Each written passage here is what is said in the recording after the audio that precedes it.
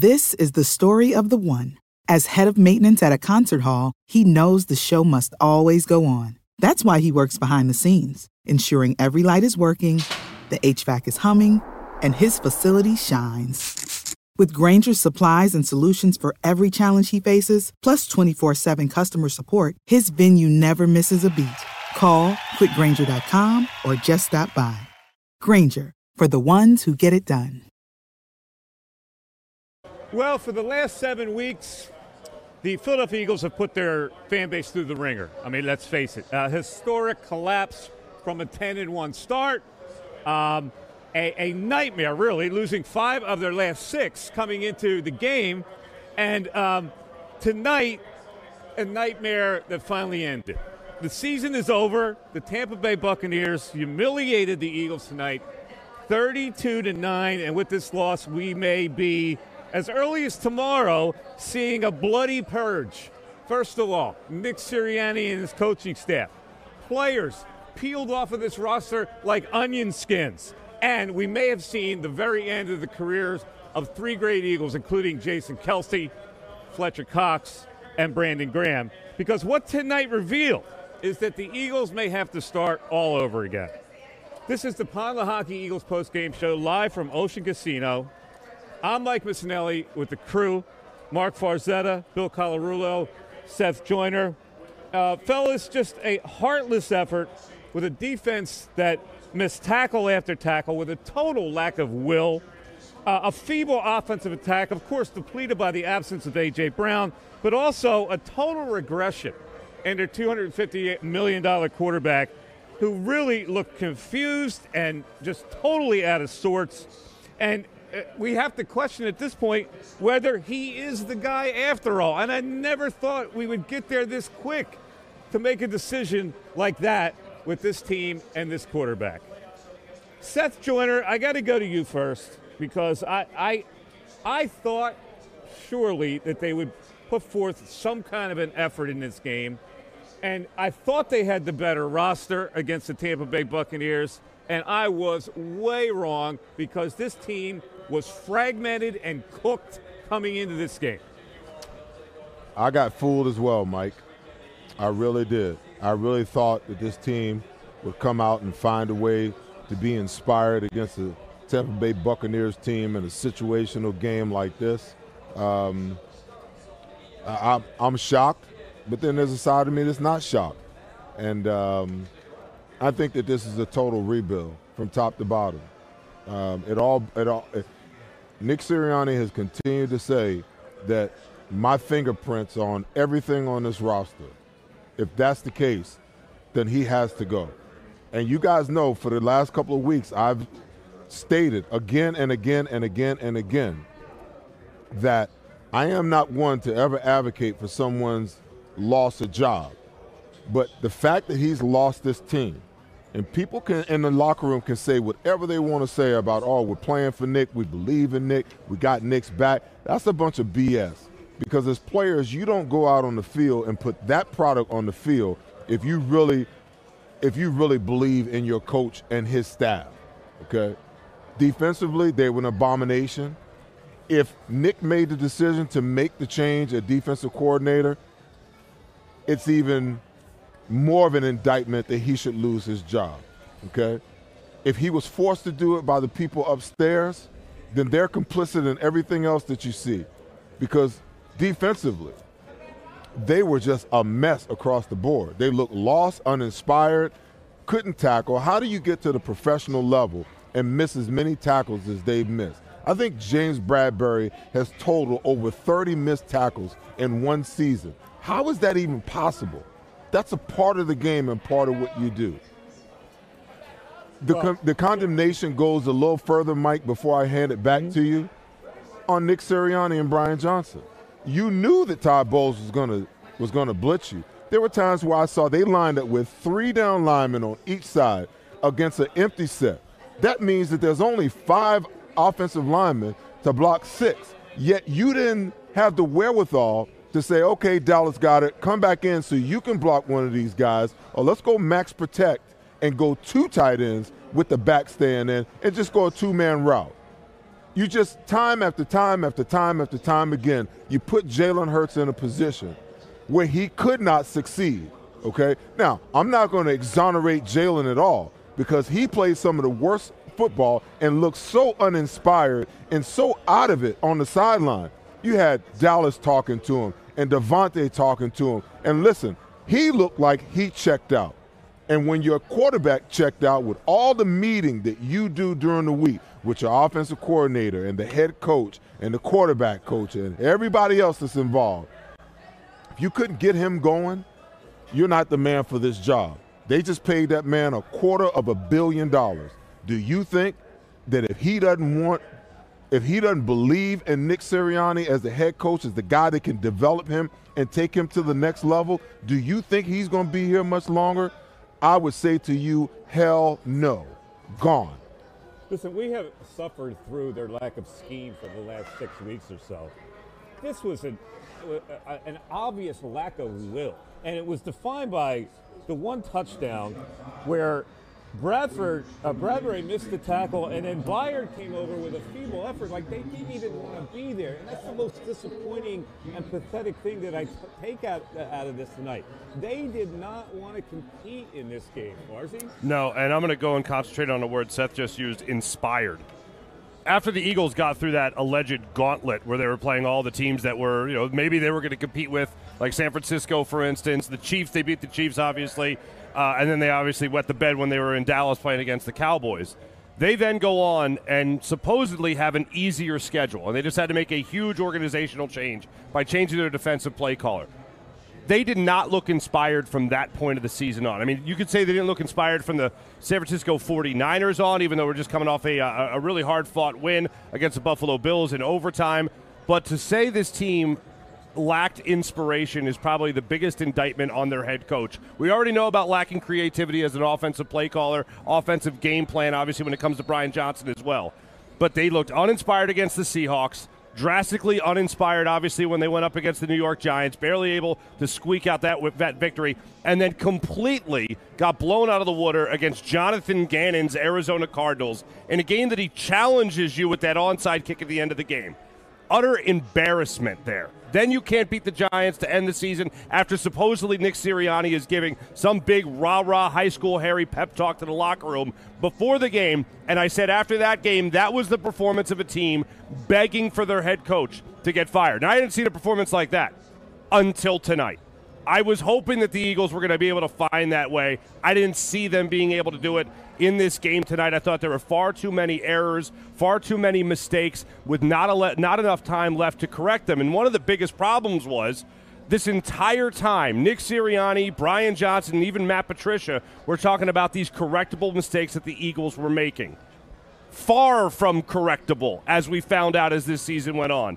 And when you talk about that word inspired, it is the job of the head coach. If he is not going to come up with some kind of genius game plan, if your offensive coordinator is not going to do a better job of calling plays, and you are putting Matt Patricia in a very tough spot to all of a sudden take command of a defense with 4 weeks left in the season, and as we learned from Hassan Reddick, that's a very difficult thing to do for a defense to then learn new terminology from their new play caller. If a head coach isn't going to overwhelm you with inspiration, then that man's got to get out of here. And I have never seen more of an uninspired effort by this Eagles team to wind down the season than what we had just seen over the last 7 weeks of the season. Bill Colarulo, I don't know how you can top what we just spilled out about this team. But let's start with the head coach, because I happen to agree. And, again, you relish calling for somebody's job, but you can't possibly bring him back to preside over what turned out to be a total mess, because nobody will buy it. Your players won't buy it. Your fan base won't buy it. I feel bad for the guy, but you can't bring him back at this point. I agree with you, and I would have thought that would have been a complete overreaction 2 weeks ago. I thought this guy had done enough to earn to come back for another year. But you look at now what we've seen. I agree. I don't see how you bring this guy back, and it's amazing. 337 days ago. That was the night of Super Bowl 57. 337 days. And you think about how close this team was to winning a Super Bowl and how far away it seems now. what looked like such a promising coaching staff and a franchise quarterback and a team that was going to compete year after year, where are we right now? There's so many questions with the coaching staff, the personnel, but to come out in this game when all of us had been saying all week long, establish the run early, win the time of possession battle, keep your defense on the sidelines. Your defense isn't that good, so go on long, sustaining drives. And they ran the ball 5 times in the first half. We all knew Todd Bowles was going to blitz the hell out of Jalen Hurts. They had zero answer for it again. And you look at the defense, the fact that they are going to miss that many tackles. Farzy talks about an uninspired team. I don't see how Jeffrey Lurie watches what we just watched and says, yeah, I'm going to run it back with this head coach. A head coach who's told us this is his offense. Well, you had no answer for the blitz. You had zero game plan. Your plan every time they blitz was to drop back, run verticals, and just throw the ball up in the air. You didn't establish the run. Your team was uninspired. This was the most embarrassing thing. And then you look at that defense. This is now 3 weeks in a row that they let offenses put up over 400 yards. And we're not talking about good offenses. You're talking about the 23rd-ranked Tampa Bay Bucks. You're talking about the 30th-ranked New York Giants. You're talking about a middle-of-the-pack Arizona Cardinals offense. Every one of them went over 400 yards. And this rushing defense that was so damn good the first 9 games of the season, you just now let 9 straight opponents rush for over 100 yards on you. Epic collapse may not even be a big enough word to describe what we've witnessed this season. And I don't know when this team's going to contend again because there are a ton of questions with this organization. Yeah, and you let Baker Mayfield throw for 337 yards, by the way. His rating tonight was 119.8. And here's the galling thing about this. The Tampa Bay Buccaneers allowed them to stay in the game. In the first half, they had 6 pass drops. One, it should have been a touchdown to Evans. And so they go into halftime with only a 16-9 lead, giving the Eagles a little bit of hope for some kind of charge in the second half. And, of course, on their first series, with this ratio pass run that Bill was just talking about, with Hurts being blitzed on 18 to 27 pass plays, the Tampa Bay Buccaneers get him for a safety. Now, listen, you got to have a quarterback. You got to have awareness where you are on a football field, and you can't have the ball in your hands when you're going to give up a safety. And they were so unaware tonight of everything around them.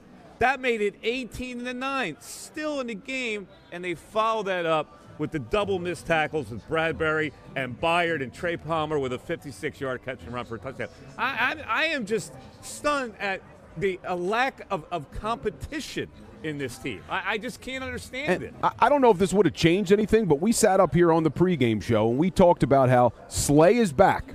James Bradbury shouldn't be on the field. Keely Ringo has competed enough. He's shown you enough. James Bradbury shouldn't be on the field. And Seth said it. They're not going to bench James Bradbury because they're paying him too much money. So they rolled him out there again, and look at what we just saw. Not saying it would have made a huge difference if Keely played, but at least you gave yourself an opportunity. We've been watching James Bradbury get beat all season long. And now what are we going to do with this guy? Do you see his cap hit for the next 2 seasons? $9 million? I think this year it would be a dead cap of 5, and I think the year after it would be like 12. Okay. Something like that. All right. He's not going anywhere, unfortunately. Basically, yeah. You eat it. I would extend him a year, believe it or not, and go 5, 6, 6. Extend it. And then let him walk. Give him his money and let him walk. I just yeah. It's you talked about Slay being back. Slay wasn't that much better. No, he wasn't. So it's this team is god awful. Let me ask you that, because listen, we can chart what happened here. So what happened? You can systematically look at this. The San Francisco 49ers just extracted their heart, and the Cowboys then piled on. And then you had the panic move with the defensive coordinator. But within a locker room that you've been in for many years, what happens to a team psychologically, mentally, when all this stuff is going on? Because it's obvious the bottom dropped out of this team. Listen, I talked about it last week, about the game is bigger than just the physical aspect of what you do. There's a psychological side. There's an emotional side. There's a physiological side. All of those things come into play here. And it's up to a coach and his staff to be able to manage all of those things, you know. But, you know, to your point, I felt like, you know, San Francisco just snatched their souls out. They haven't been the same since that game. And it's up to Nick Sirianni to figure out a way to get them to lead them back. But I think this problem is a lot bigger than excuse me, what meets the eye. I've been saying it for the last couple of weeks, but I see a team that just doesn't believe in the voice of the head coach any longer. When you see Jalen and A.J. Brown going rogue and deciding that they're going to improvise on the most important play of the game, and that comes out. When you know, I read an article this morning that talked about Jalen doesn't necessarily like the philosophy, you know, that the team operates under, you know, pushing the ball down the field. You know, he's more for a short to intermediate passing game and a run game to go along with the offense. They've almost been like defiantly, you know, calling plays, because I always say it, if I can see it with my own two eyes and all I do is watch the game on Sunday and review the film throughout the week, these coaches spend 12 to 15-hour days putting together game plans and analyzing the analytics and all that other stuff, and you have no answer whatsoever. So I watched a team that's disenchanted with not only the plays that are being called, we even heard Jordan Mailata talk about it this week. We need to run the football. When the players start telling you as a coaching staff what you need to do and you don't do it, you come out and defiantly run the damn football 5 times in the first half after you've had success running. DeAndre Swift was averaging 4 yards a carry. 4 yards a carry, and they only gave him the ball 5 times in the entire first half, okay? So now, as players, when you see the coaches be defiant to the things that you see and you believe can work, now all of a sudden you lose faith and belief. The whole Sean Desai, Matt Patricia thing was the worst thing that they could have ever done, and this is why. Half of the locker room was still riding with Sean Desai. The other side couldn't determine whether Sean Desai was the guy or not, and because they saw Matt Patricia, the insurance policy, sitting there, they felt like when they made this move, that was the move to make, okay? Now, I'll ask you again. I dare you to go and find me some data that shows where Matt Patricia is some kind of defensive guru, because all the success that he's had under the tutelage and under the direction of Bill Belichick. He doesn't develop defenses. He doesn't develop schemes. He does none of that, okay? But he was brought in as an insurance policy just in case Sean Desai didn't work out. Cashed in the policy. And all of a sudden now you've got Matt Patricia running Sean Desai's defense and trying to make adjustments to it with all these young players that you're throwing in the mix and ineffective safeties and a lackluster talent at linebacker. What did you expect was going to happen? This defense has been 10 times as bad since Matt Patricia took it over as it was under Sean Desai. So now, who do you point the finger at? Because Nick said, hey, you know what, I decided to make the change. That's a bunch of crap, because you want to know something? When they flew back from Seattle, that decision was made on that 5-hour flight from Seattle back to Philadelphia. We didn't hear about it until Friday of that week, which leads me to believe, and Nick had gone through all of these press conferences, and people ask him, hey, Coach, any coaching change? You see any change that might be made? But Friday, he comes out, oh, we made the change. No. Jeffrey Lurie and Harry Roseman made that damn change Sunday night when they flew back. Sunday night, or Monday night, I should say. It was after the Dallas game. No. Sean Desai addressed the media on that Wednesday, and they had already made the decision. It was already done, okay? So now, how do you get your players to be inspired when that locker room is fractured? And it's not fractured because of players. It's fractured because of a decision that you, as an organization, made. And you broke the defense.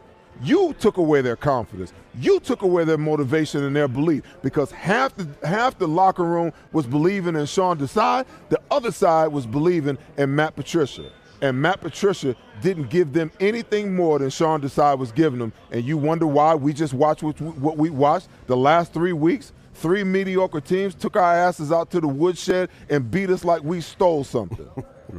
Fucking ridiculous, man. As ridiculous. bad as the defense is, as bad as they are, all season they have lacked personnel. I didn't agree with the coaching change either, but I also think they lack personnel. Yeah, but Bill, you make adjustments for that. I understand that they had issues. I agree with you. you. But you make adjustments for that. And they didn't make any adjustments. They kept doing the same. As an offensive coordinator, okay, you got 4 game films that you break down every single week. When predictably you can look at a defense and know that this is what they're going to do week after week after week. Are you kidding me? You know how easy that is for the offense? What I'm saying is, yes, I agree with you on the defensive side of the ball. The offense put up 9 freaking points today.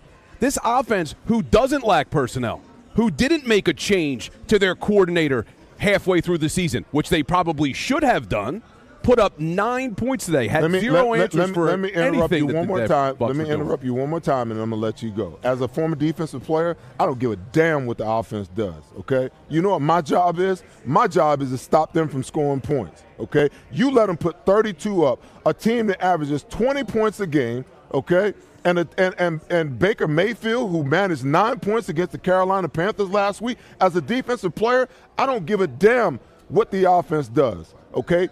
Sean Desai, Matt Patricia, and every other lame-ass coach on the defensive side, it's up to them to get those players ready to play and do their job because they can't score any points. But to Bill's point, and you're absolutely right about the defense, Seth, the offense – my anger's not no, trust me, I get it. I know. The offense had plenty of time to figure out that they weren't going to be with A.J. Brown in this game.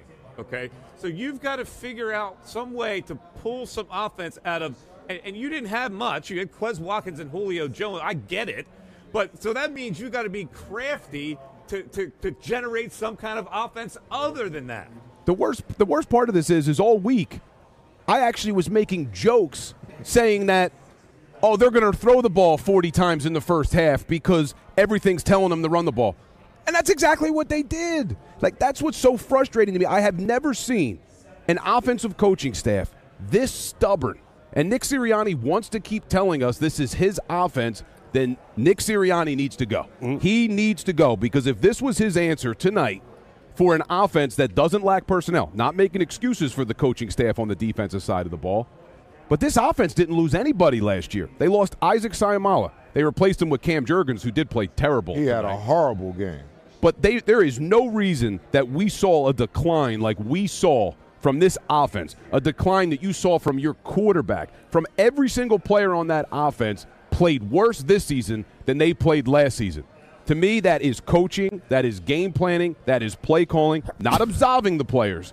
But at the end of the day, that is more on the coaching staff for not taking advantage of a strong personnel group on the offensive side of the ball. Well, who'd they lose from last year? They lost Shane Steichen. And that's it. I mean, this is the guy that turns out to be the most brilliant-looking man in the whole Eagles organization over the last 2 seasons, including their Super Bowl run from last year. And really, the grand scheme of things for me does come down to coaching. But when you make a change the way they did when it comes to Sean Desai, what you did as an organization was tell your defense, we got to 10-1 in spite of you. We were able to carry the horrible job that you guys were doing and how great the offense was, so we're only going to be making this change to the defensive side of the football. And as we were told in the weeks following, and I'll go to Hassan Reddick's most telling press conference, his media session from 2 weeks ago, the higher-ups made that decision. And although I believe that Nick Sirianni is going to be fired and that the organization needs to make that change, that needs to happen sooner rather than later, probably when they get back into Philadelphia tomorrow. But if you're the organization making that decision, you are taking into account that I think Nick Sirianni fell on the sword for Jeffrey Lurie and Howie Roseman in the decision that they made as the quote-unquote higher-ups, as Hassan Reddick pointed out last week. They have to make this departure.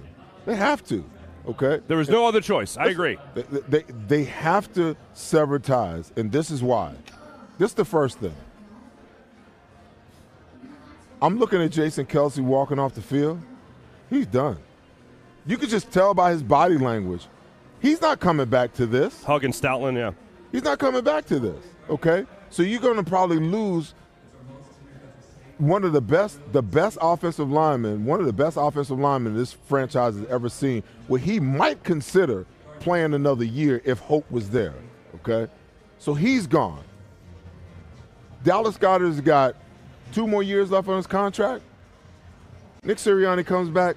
I wouldn't want to play here for Nick Sirianni. But he wasn't the same player when he came back from injury. Who are you talking about? Dallas Goedert. They don't throw him the ball. What are you talking about, Mike? A little bit timid tonight even.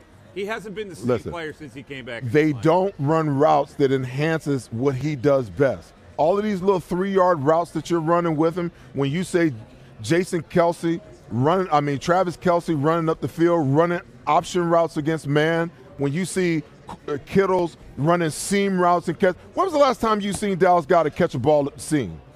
Yeah. Teams play cover 2 against us. Yeah, Have you seen it? I agree with you. If I'm Devontae Smith, you think I want to come back here? Well, if I'm DeAndre Swift, do you think I want to come back here and get 12 carries a game? Hell no. No. And you want to know something else? You can't bring him back because all the other free agents, okay, the Eagles are going to have around $45 to $50 million in cap space. Please tell me, what free agent wants to come here watching this? Yeah, I almost cussed. this show. Who wants to see? Who wants to come play here? Well, if you get a different head coach. No, it used to be a destination. Players wanted to come here. After watching this collapse, after watching this coach decimate this football team over the last 6-7 weeks, if I'm a free agent, I want no parts of this team. None. Let's look at the owner, who you saw the stone face from watching the game from the booth next to his wife, and then you saw Howie Roseman putting stuff in a bag to try to get out of Dodge. We have to take a critical look. Early in the season they were 10-1, and Howie Roseman was getting all these plaudits. Now we see what we have with the owner and a general manager that has to rebuild this whole thing because of this collapse. How much faith do we have in that? I have more confidence in Howie Roseman than I do Jeffrey Lurie. I think Howie Roseman, over the last 6 years, has done a decent job making sure this team stayed competitive. This is a horrendous example of that, and that's not a fun thing to say right now, but I do believe that Jeffrey Lurie is putting his fingerprints on more of game plan, personnel decisions than he should as an owner. I love the fact that he'll sign big, fat checks to players. That's a great thing for an owner. But when it comes to actually trying to get involved in meddling in game day and football operations, that is a huge no-no for any owner. And it's one thing, you want the owner to sign those checks and all that. You never want to look at your head coach as if he is an employee. You always want to look at your head coach as if he is a boss. Like he is a guy making big decisions, tough decisions, motivating players and all that. And Nick Sirianni has certainly not looked like that over the last 7 weeks here. And as you continue to hear these reports coming out that Jeffrey Lurie is more involved than he has ever been when it's come to game day operations, when it comes to personnel, when it comes to that meddling owner that nobody really likes, that is the most horrifying thing. So we can talk about Nick Sirianni, and that's most likely the thing that's going to happen. Howie Roseman isn't losing his job. Jeffrey Lurie isn't selling the team tomorrow. But the most obvious thing that is going to happen is probably the easiest thing for this team to do of the tough decisions they have to make, which is move on from this really entire coaching staff, with maybe the exception of Jeff Stoutland. Farzy, you can't separate Jeffrey Lurie and Howie Roseman. You can't. You can't. Because as good a job as we want to say that he's done, let's look at the lackluster job that he's done on the defensive side of the ball. Sure. You can't keep going to get undrafted free agents and keep bringing in special teams linebackers and converting safety to linebackers and hoping that you can make that transition. A philosophy of the last 20 years. This is how they've operated, okay? You can't continue to ignore the safety position. Beyond Malcolm Jenkins, name me another safety that the Eagles have had that's been worth a damn since B-Dog. Name me one. I mean, C.D. Deuce had a good year last year. And who's been here? Who's been here the entire time? Listen, don't talk to me about Blankenship. Don't talk to me about Blankenship. A, he can't stay healthy. He's been beat up all season long. He's a pass-catching liability, and the aggression that he played with that got him the starting job last year has disappeared. Do not talk to me about Reed Blankenship, okay? Talk to me about some players that they developed. And their biggest problem is they keep going to get these puppet coaches that bring in coaches who have no experience of being able to coach positions, okay? So when you draft players, you have to have somebody that's in position that can help you develop their skill set. when you got a guy that's never played football before or sparingly played before, and you put him in position because he's come up through the ranks from quality control, okay, to a position coach, but he has no toolbox that allows him to give tools to his players to get better week in and week out, year in and year out. That's coaching malfeasance, man. Do you understand what I'm saying? The game is so much more than just X's and O's. And then at the other end of the spectrum, how much is the analytics department really running this organization? How much more power do they have than Nick Sirianni and his offensive and defensive coordinator? This stinks. This looks a whole lot like Doug Peterson all over again at the very end. Nick Sirianni probably got sick and tired of them telling him what the hell to do, okay, and decided to give them everything that they wanted. You want big shots down the field? We'll give you big shots. You want passive-ass defense? We'll give you passive-ass defense. Look where it's gotten us. To say nothing of the Shaq Leonard, Kevin Byard, Bradley Roby acquisitions, which also lay on Howie Roseman. Mm-hmm. Yeah, I don't have faith that Howie Roseman can build this defense. I don't think he can build this defense at all. We talked about it on this show a couple weeks ago. I went through all the guys that he's drafted on the defensive side of the football. He swing and misses on everybody. He can draft D tackles. We'll give him that.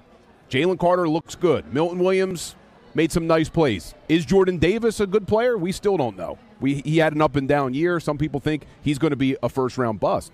Outside of D tackle, you look at that defense, maybe he got lucky with this rookie class. It's still yet to be determined.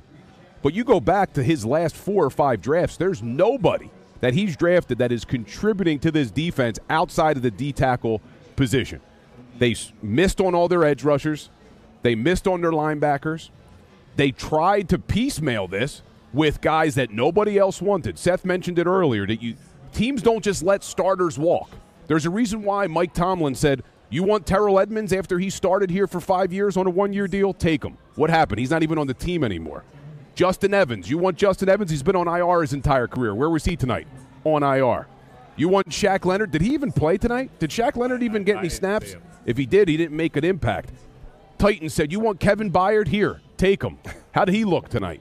So this is on Howie Roseman because he can't draft, and to Seth's point, they can't develop young talent, so they went and they tried to get guys that nobody else wanted. Zach Cunningham's another one. Nick Morrow's another one. Chicago said, you want Nick Morrow, who started here and led our team in tackles? Take him. We're going to upgrade to your linebacker from last year, a guy you actually did develop in T.J. Edwards, and they let him walk. So I don't have faith that Howie Roseman can build this defense because I don't think he's proven to us that he can. He got lucky a couple years. In 2017 when they won the Super Bowl, every one of his 1-year deals hit.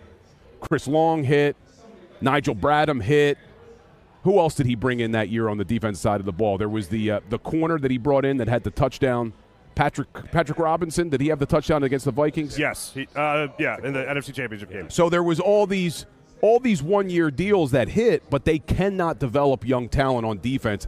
And I'm worried about this rookie class. And to punctuate that point that Bill so eloquently pointed out and that I talked about earlier, name me a young player that the Eagles have developed. The problem is when you don't have coaches that can develop young players, you draft these players and they never get to where, they can be really productive. If you stop and look at all the free agents, Bill, that the Eagles have brought in over the years. Even the top-notch players, okay? You go and you get Devontae Smith. Devontae Smith didn't need no development. You want to know why? He was developed at Alabama, okay? Jalen Carter didn't need to be developed. He was developed at Georgia. Jordan Davis developed at Georgia. At Georgia. So tell me, what players do you see that the Eagles actually develop? You know what they do? They go out in free agency, and they go out and acquire guys that already come here with the skill set because they don't have the coaches that possess the ability to develop skill sets, okay? And then they have a little bit of run, or the guy leaves in free agency, and then they're stuck all over again having to go out and find players to come in and plug in. You got 2 linebackers that are special teams players. All of a sudden, you're going to make them starters? And you don't have a linebackers coach who can teach them even how to read plays or where they fit in the 4 or 5 man front? Like, I can take a 12-year-old and stand them there and say, okay, if they run this way against this front, this is your gap. If they run that way, that's your gap. And you want to know something? I've had 12-year-olds that play it to the T. But we got grown men playing in the National Football League that don't have a clue where the hell they fit on the damn run play for 18 games. Not just one game. Not just one game on and off or a great game here or there. 18 freaking games. They don't even know where the hell they fit. All right. I'm gonna save this question for a little later in the show as it involves perhaps a new head coach and connecting the dots with Jeffrey Lurie, a man from New England. But right now, it is time to bring in our pal Gary Kane. If you're looking to hire right now in the IT, engineering, manufacturing, or technology fields, contact Gary Kane, his team at Kane Partner Staffing Solutions. And here's how you can connect.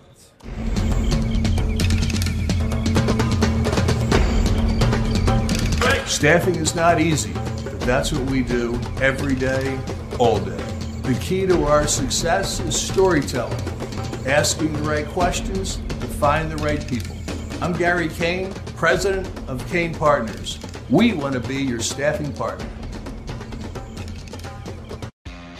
Go to get your game on. Go for the beers. Go for the cheers. Go for the hit and the hits. Go for the stakes and the stakes. Go to get your parlay on. Go to get your party on. Go for the scene. Go for the screens. Go for the gallery. Go for the win. Go to Ocean. Visit theoceanac.com to plan your visit. At Pond Lehocky, we've recovered billions of dollars for our clients, and we're confident we can do the same for you. With over 250 years of combined courtroom experience, we've helped over 100,000 injured clients obtain some of the largest settlements in Pennsylvania. One conversation is all it takes to help you and your family get back on track. If you've been injured in an accident, give Pond Lehocky a call.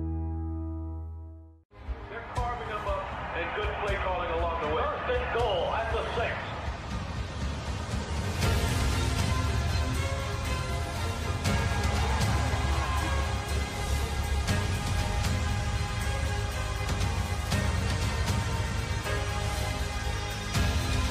On the field of life, First Trust Bank is there for you.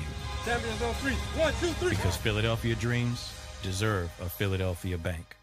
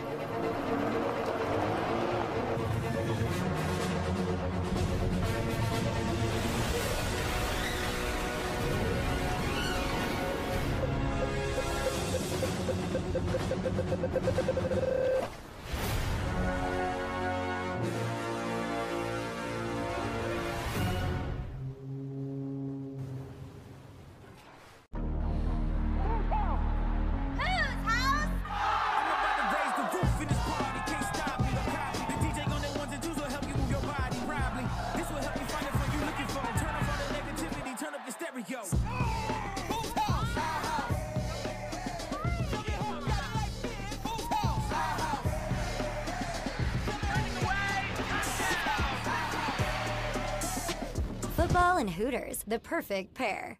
Do you stream on a Roku, Fire Stick, Google TV, or Apple TV? Now you can watch 6ABC 24/7 with the 6ABC Philadelphia streaming app. And the big story on Action News? Search 6ABC Philadelphia and start streaming today. EAGLES, Eagles. It is the Pond Lehocky Eagles postgame show. And unfortunately, it's the last postgame show because the Eagles get hammered tonight. I could never have guessed that they would lose to the Tampa Bay Buccaneers in the first round of a playoff game, 32-9.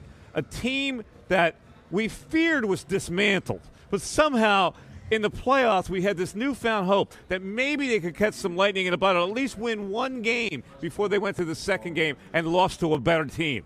But they just flat out were a disintegrated NFL football team. They showed it tonight. They just came apart at the seams. And we don't know where they go from here, except for the fact that I suspect – you fans of Game of Thrones, a red wedding could happen as much as tomorrow with a coaching staff being completely gutted, and then you have to think about the players, that who's going to be back and who's going to leave and what their plan of attack is. Do they have to start over?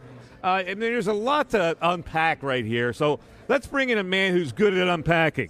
And he was with us for most of the year here on the Pond Lehocky Eagles postgame show. We love to bring him in tonight, although the circumstances we bring him in are pretty bleak. The great Derek Gunn joins us. D. Gunn, I mean, I don't know what to say. 32-9, and just really, it was pathetic to watch the effort that this team did not put forth tonight. You know, it's funny. For weeks, we listened to this team every week talk about how we're going to get this right. It's going to take. It's not going to take much. We know what we need to do, so on and so forth. But you could tell right from that opening Tampa Bay series, this team was dead in the water. They showed the same lack of enthusiasm, the same lack of energy that they showed against both Arizona and the Giants. And lo and behold, even without A.J. Brown, this team still had enough talent to not allow a team like Tampa Bay to score 32 points on them. But what did it boil down to? Atrocious tackling, mental mistakes, and play calling. Again, in short yardage situations, instead of crossing routes to pick up a first down, they're going for the home run ball again. When was the last time you watched an Eagles game where they were 0 for the entire game in third down conversions? I mean, think about that alone. The last time an Eagles team was 0 for the night in third down conversions. They never deviated from the norm. Now, they knew Todd Bowles was going to blitz. After watching what Wink Martindale did to this team just a week ago, and Tampa Bay having the third most blitzing defense in the entire National Football League, you mean to tell me you couldn't prepare better than you did for them blitzing you? And you stood back there and they made Jalen force the issue time and time again. And even when Julio went down, you're still trying to connect on the deep ball. What about the underneath crossing routes? I'm not talking about the hitch passes, the swing passes. The middle of the field at time was wide open, and Jalen did not look over the middle of the field. And I think one of the most telling tales of the game was twofold. First of all, in that fourth quarter, when the Eagles had a chance to get within striking distance, they had two bonehead mistakes in back-to-back plays. They had an eligible man downfield. Then they had a holding on Malata. And then they still got within striking distance. And I have no problem going for it on a 4th and 5. But why would you go to the lob to the end zone? All you needed was 5 yards. And you saw from the broadcast, if Goddard had cut his route off over the middle, that's one of the easiest first down pickups. And who knows, they could have scored, changed the momentum of the game. But they played right into Tampa's hands, just as they did in Dallas, just as they did against Arizona, just as they did against the Giants, and again tonight against Tampa Bay. Gunner, I know you have a tendency to reach out to some of these players in the locker room and Yes. kind of get a vibe. Has that opportunity presented itself? Have you heard from anybody in the Eagles locker room yet? Yes, but I'm not going to go in there right now, Mark, because you know how stuff blows up. I'm just going to let sleeping dogs lie. But this has been coming for quite some time. And anybody who thinks anything differently has not been watching this team over the last 6 weeks. Yes, there are some internal problems on this team. And I'm sure some of these stories will come out eventually as we get away from this season. But right now the topic is a little bit too hot to go into details without giving away something that people have told me, and I don't want to go there right now. Okay, but I love you, brother. You know that. Fair enough. Back at you. But let me ask you this then. Aside from mood of the locker room and all that stuff, as a man who is plugged in as you are, who do you believe made the decision to move on from Sean Desai and hit that panic button with just 4 weeks left in the season? I think that came from upstairs. I honestly do. I think there was a collaboration of Howie and Jeffrey. I do. And basically Nick Sirianni was told, here's what we're going to do. Now, I don't know that for a fact. I'm just giving you my speculation in terms of what I know about this organization. Nick Sirianni can be loyal to a fault sometimes, as Doug Peterson was with his coaching staff. But sometimes people up top have a better idea. And we should have been able to see this coming right when it was announced that Matt Patricia was going to be an assistant way back in the spring. We should have seen this coming, some type of interference. I don't think it was fair that Sean Desai was a scapegoat in all this mess. Because as we witnessed, Matt Patricia couldn't fix the problem. As a matter of fact, it got worse instead of better against lesser opponents. You know, you look at the gauntlet that Sean Desai's defense ran through, and that's a pretty tough gauntlet. And, of course, you look at the gauntlet that Matt Patricia's defense ran through, should have won those games, plain and simple. Had they won one of those games, they would have won the division and been playing at home against the likes of Tampa Bay instead of having gone down to Tampa Bay and getting embarrassed. Not sure that would have mattered, though, Gunner, with this team the way they've been playing. But, look, we're talking about the coaches. Obviously, a lot of people want changes to the head coach, to the offensive coordinator. But I don't want to absolve Jalen Hurts. We saw Jalen Hurts tonight make some really bad decisions. Granted, the play calling was terrible. The game planning was terrible. But there were times where it looked like there were receivers open. There were times where it looked like he could step up in the pocket, but he immediately exits the pocket. Yeah. Did you see Jalen Hurts take a huge step back this season?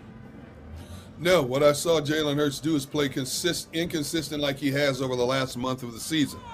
And for a person who spends as much time in the film room, as much time going over these things with the quarterback coach, a head coach, and an offensive coordinator, the fact that he didn't get any better over the last month of the season is atrocious. And it has to start with the quarterback.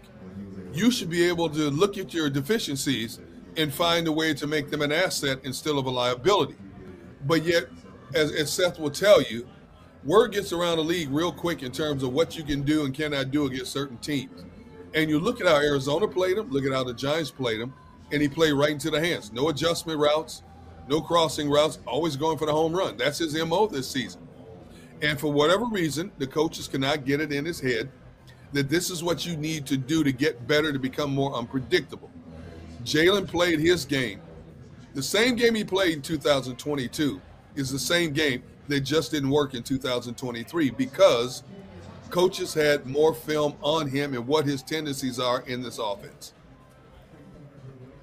D-Gun, do you ascribe that to Jalen? Or is that something, where, listen, if he spends as much time preparing as everyone says he does, okay, and the coaches are giving him the adjustments that's necessary for him to have success, I'm just like miffed, that he's the problem. I kind of get the sense that it's like, okay, they're coming with zero blitz. Instead of you checking and having the damn tight end to come back in and help, or go 12 personnel and give me an 8-man situation and send 2 guys out on a route and let somebody win one-on-one. Instead of doing that, you asked me to make the last guy miss. Now, my finger's already broke. Guys are coming in, swatting in my hand that I throw the ball with, and you still want me to play that way? Is it really Jalen? Or is this an adjustment that the Eagles are just so damn stubborn that they won't make, that they're just going to take shot plays every single time that they read blitz instead of having a crossing route with the middle of the field wide-ass open instead of hitting somebody on a slant, running away from a defender? Seth, if what we've been hearing is true over the past several weeks, that Jalen changes a lot of plays at the line of scrimmage, then that's on the quarterback because he's been around the block long enough to be able to look across that line of scrimmage and see what's coming. How does he not know, and everybody on the planet who watches football know, that Todd Bowles is coming after him tonight? What do? You make the adjustment. What's the best way, Seth, to beat the blitz? Shorten your routes, right? Get the ball out of your hands quick as possible, shorten your routes. What did Jalen Hurts do? Holds on to the ball too long once again and takes unnecessary shots, and his defenders or his receivers can't get open. When you're minus A.J. Brown and then Julio Jones goes out of the game as well, I don't care who you have on the field. The way Tampa was playing you, especially giving you in the middle of the field, you could have chewed them up over the middle, and you didn't. Why? The coaches can only give you so much. They give you the information, Seth. It's on the players to execute. Jalen is a smart young man, but at times Jalen can be a stubborn young man as well. And I think his stubbornness gets in the way of a guy who could be a little bit more excellent than he has been. Well, isn't it the coach that has the last say? Like, if I'm the offensive coordinator and I send a play in, okay, I got to 15 seconds before the communication is cut off, okay? Whatever the play is, run it, Jalen. Don't check it. I mean, doesn't the offensive coordinator or the head coach have the ability to tell him to do that? Where's the adjustment? Because, we're not talking about Jalen not making an adjustment against the blitz just for one game. This has been the MO ever since the San Francisco game. So now you tell me you spend all of this time, the first guy in the building, last guy out. We know the coaches are there 12 to 15 hours every day. You mean to tell me that between the coaches, you got a head coach who's an offensive guru, you got an offensive coordinator, a quarterback coach, all these people that they got surrounding Jalen, and no one can help him come up with a remedy for the blitz? Come on, man. Come on, D. It's a lot bigger than that. And if he ain't listening, then maybe you need to just sit his ass down and get until he's willing to listen. Seth, as I told Farzi, there's a lot more internal things going on here that I can't get into. I honestly just cannot get into. And like I said, eventually maybe some things will come out. But hey, I'm not saying D-Gun? What? I know. What? I know. Okay. Go ahead. I know. I can't be the one to reveal that information. I just can't. Seth Joyner is going to be the defensive coordinator next year. Say it. Say that, Gunner. That ain't it. I know the same internal stuff that you talking about, D-Gun. I know too. But I ain't going to throw the person who told me under the bus. No. Can't do that. Can't do that at all. Because what happens, Seth, if you reveal too much information, you're not going to be on the inside anymore. You'll be on the outside looking in. Well, I'm on the outside. The way I'm cooking tonight, I don't ever plan on being on the damn inside because I'm just going to tell the truth. It is what it is. Listen, whatever they want to do, go ahead and do it. I'm protecting my people. You understand what I'm saying? I don't give a damn about what's going on over there. Right. That's not my job to worry about what's going on over there. Well, see, Seth, I like my vantage point sometimes. I like being on the inside looking out. I get you. But unfortunately, being on the inside looking out means that a lot of times you have to go into the silent mode. You have to go into the witness protection mode because if you say the wrong thing at the wrong time, you can very easily be on the outside looking in. And for the 26 plus years I've covered this team, I've been on the inside looking out. Now, there are certain things that I can talk about when given a green light. Right now is not that time, though. Derek, let me ask you this because I wanted to bring everybody in on this anyway. I can't imagine that the brass would retain Sirianni at this point. So there's a major name that's out there. Now, in my fiber of my bones, I wouldn't think that Jeffrey Lurie and Howie Roseman would go to Bill Belichick. But these are now desperate times. Like the shiny new toy to discover the young guy. Is it possible that they think about that? I think, Mike, basically because of the way they lost this game was also a mirror image of how they closed out this entire season over the last 7 games. Going into this game, I was of the mind that there's no way Nick Sirianni gets fired if this team put up a fight, if it was a close game. But after watching the way this team went about its business tonight, I think everything's on the table now. When you look at the wealth of coaches out there available, Belichick, Pete Carroll, Mike Vrabel, and a host of other names, it comes to a point for Jeffrey Lurie where you have to sit back and really think, is what I have what I want going into the future, or is there a better option out there? I mean, it's not often you hear of a coach in his first 3 years that go to the playoffs and in his second year get to the Super Bowl, and we're sitting here talking about him being replaced. But lo and behold, such is the case. I don't think it would have been a discussion if the talent pool of availability out there was not as vast as it is right now. I will tell you this, there will be a host of coaching changes after what tonight's debacle looked like. There will be a lot of position changes and coordinating changes as well. Those are coming. Those are inevitable. But in terms of the head coach, Howie Roseman, Jeffrey Lurie, and yes, even Big Dom, they will sit behind closed doors. They will analyze everything and come to a conclusion. If Nick Sirianni moving forward with a different coaching staff under his wing is what they want, or should they go in a completely different direction? Again, with the onus of being When was the last time you heard of a coach going to the playoff 3 years in a row, getting fired? Heck, Mike Tomlin's been the same coach in Pittsburgh for 17 years, never had a losing season. He's still coaching. It doesn't happen. You want to? You don't want an Eberflus in here. You don't want an Adam Gase in here, a Josh McDaniels in here, a Brandon Staley. But because of this vast pool of talent they have available, everything's on the table right now. Well, Gunnar, is it possible then, because, I mean, you should look forward if you're going to have a new head coach, if you're going to have a change. You want to be optimistic about it. You want to have someone you can look forward to. But unless anything changes with Jeffrey Lurie and the way he likes to apparently meddle in things now, and Howie Roseman the way he has always been in the analytic department, and Jeffrey Lurie banging the drum for the analytic department, what do we have to look forward to if there is a coaching change? Forget about the coach for a second. Will there be a philosophical change amongst the Eagles to help them get back to the competitive nature we saw them last year and the beginning of this year? If there is a coaching change, Mark, you have to have somewhat of a philosophical change as well. I mean, look at the change they made when they allowed a college coach like Chip Kelly to come in here and run his offense after 14 years of Andy Reid. Okay, so if you bring in a Belichick, there's an organizational change. A Pete Carroll, there's an organizational change. You want to tap into what made those guys successful where they were. So, yes, Jeffrey Lurie knows that if he brings somebody like that in, he's also going to have to change their approach to football. Howie Roseman is going to have to change his approach to how they scout and draft football players. Not giving up their culture motif.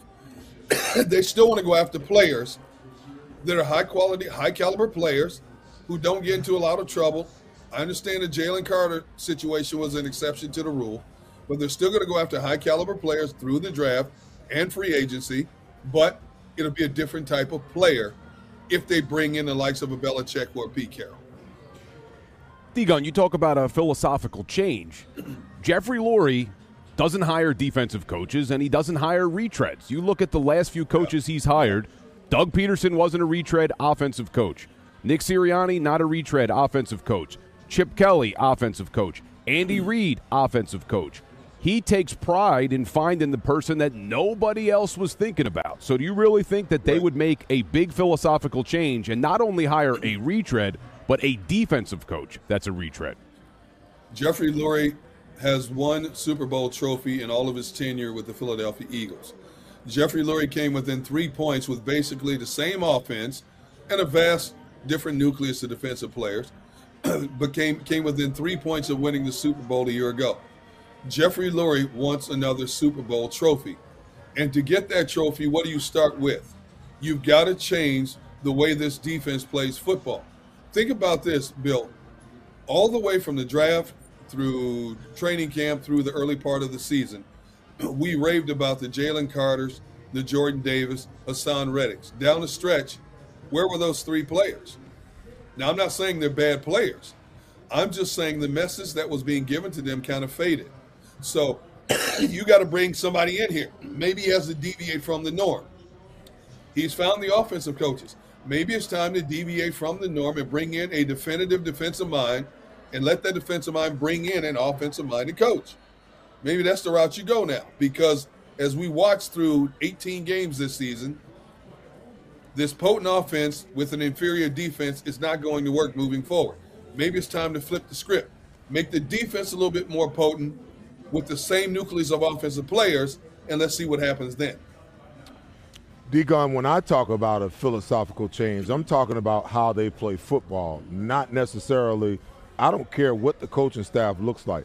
I don't want to see another Vic Fangio disciple, another branch off that tree, or even a leaf off that damn tree, okay? Right. I want to see a guy like maybe Rex Ryan come in here and turn up the heat. I want to see a guy like, Wink Martindale come in here, and even if he tampers it down just a little bit, a guy that, comes in and plays a little more aggressive with a staff that will come along with him with the ability to teach, develop, groom, and bring on. It don't take a rocket scientist to realize the last time you played against this team, and it's the same football team, okay? We rushed for 201 yards against this football team, this same defense, okay? It's not a different defense. It's the same defense. And we got off to a good start with Swift running the football. And then they got greedy again and went back to the same thing. Oh, we're going to throw the ball all over the map. It hasn't worked for this organization all season long, because invariably what happens is you get to a point where the defense has the book on you. Just like Nick Bosa said, we got the blueprint. Okay, now they didn't have to blitz us like crazy in order to develop that blueprint, because they got one of the most dominant defensive fronts in all of football. But they showed everybody else that if you can control the run, and because this team wants to throw the ball, 3-1, but if you can control the run and force them to put the ball in the air and get them behind the sticks on first and second down, now you can blitz because they don't have an answer for it. So the philosophical change has to happen not only on the defensive side of the ball and how you believe and how you think defensive football should be played, but it needs to be a shift in how you think offensive football is played as well. And if they don't do that, this team is going to be mired in the muck again for the next I don't know how many years, because this brand of football and how they view the way the game should be played doesn't work. They got away with it last year. It caught up with their asses this year. I was just going to say, in 2022, Seth, the same type of offense they're playing, going for the big shots, was near flawless for this team. Why? Because they played more dominant football, 70 sacks. You're top of the category in just about everything under a guy named Jonathan Gannon, okay? You look at what they've had as defensive coordinators over the last 2 seasons. 3 defensive coordinators in the past 2 seasons. Gannon, this side, Patricia. All 3 of them. Soft coverage on the outside, 4-man rush, very seldom blitz. Every now and then you might up the ante a little bit. When you look at a Todd Bowles defense, when you look at a Wink Martindale defense, you know they're coming after you the entire game, and their cornerbacks are going to be playing up close. That's the philosophical difference I'm talking about, Seth. If a Wink Martindale comes in here, you're not going to tell him what you want from a defense. He's going to tell you how he runs this defense. Maybe the Eagles have too many yes men as coaches. You need to have somebody who comes in here and tells you how it should be done, instead of you having suggestions on how it should be done. D-Gun, we missed you, man. And, of course, Derek was a regular member of this panel, and his wife, unfortunately, had some serious health problems, and his responsibility was to be with her at home. Our thoughts and support are always with you, my man, and hopefully we see you again down the road. D-Gun, I'm doing what you love to do tomorrow. What's that? I'm going fishing, brother. Where? Where you going? Just like them Eagles. They going fishing. Season over. Are you going back to Arizona to go fishing? It's too cold to go here. Man, listen, I got a trip to Cabo next week, in the next couple of weeks, and I'm gonna do some deep sea fishing. I'll send you some red snapper. I have them flash freeze it and send it to you, brother. Please, I love red snapper, dude. Please. D-Gun, thank you so much, man. And we'll catch you down the road. All right, buddy.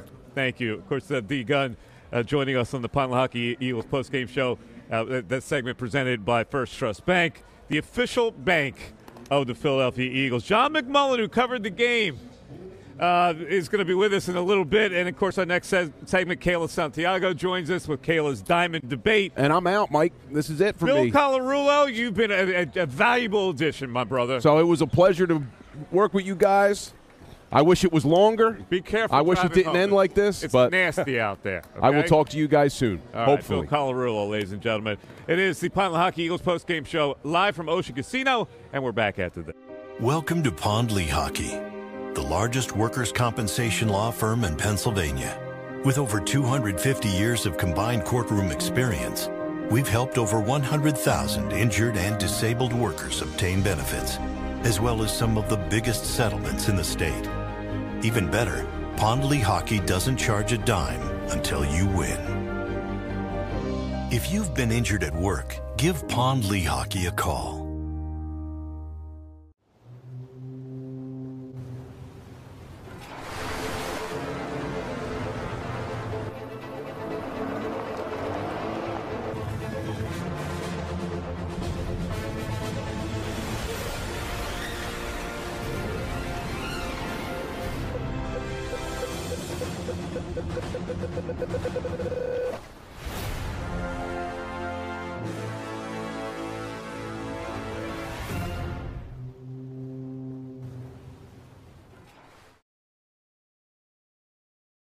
My name's Jason Lombardi. I'm an inspector at DryTech. At DryTech, we offer 3 major services. The first one being basement waterproofing. The second service we offer is foundation and structural repairs. And then the third service that we offer is mold remediation. If you feel you are having a waterproofing issue, give DryTech a call or check us out online.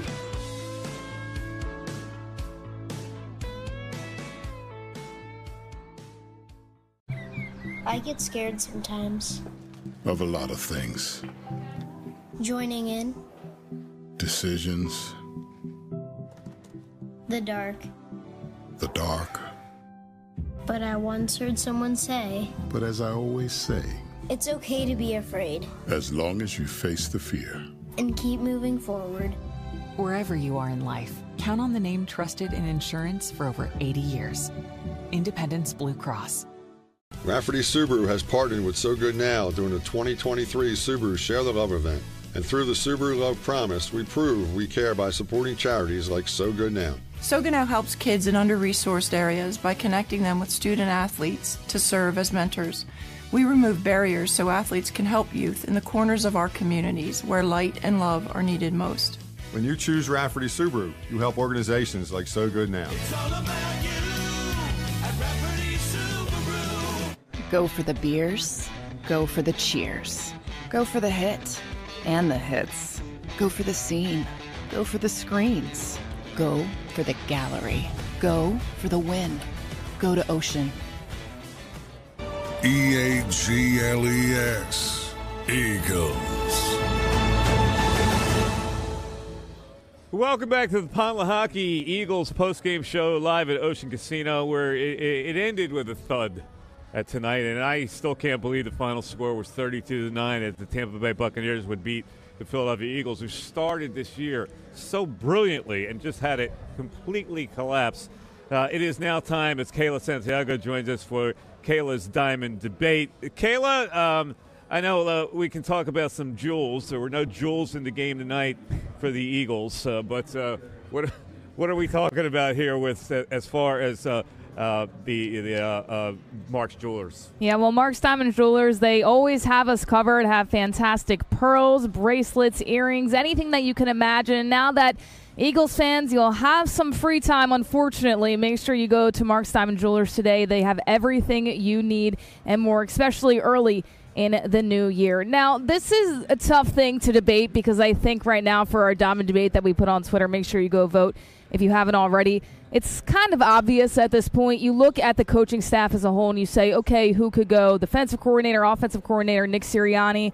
I personally think they clean the house. But, Seth, I'm going to go to you first for this. Is there any chance they get rid of everybody, including Howie Roseman? Do you think that anything can happen at this point, or do you really think that front office is going to stay intact here? Oh, Howie's not going anywhere. Howie's not going anywhere. Those who run the analytics department isn't going anywhere. They've been here 12-plus years through, three different coaches or 2 or 3 different coaches.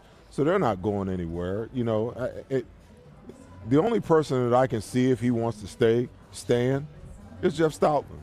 Everybody else is dispensable, in my opinion. They're 100% dispensable. For you guys, Marc, I'll go to you. Do you see any chance of Nick Sirianni possibly staying and then bringing in a good offensive coordinator? And we talked about it. You guys talked about it a little bit, too. You said, okay, well, if it's a competitive game, possibly you keep Nick Sirianni. Yeah. But at this point, they just got embarrassed in primetime. Again. And it was just a capstone on what was a horrible collapse for this Philadelphia Eagles football team. There is no – people are talking about, there's a lot of tough decisions for Jeffrey Lurie to be making. This is an easy decision.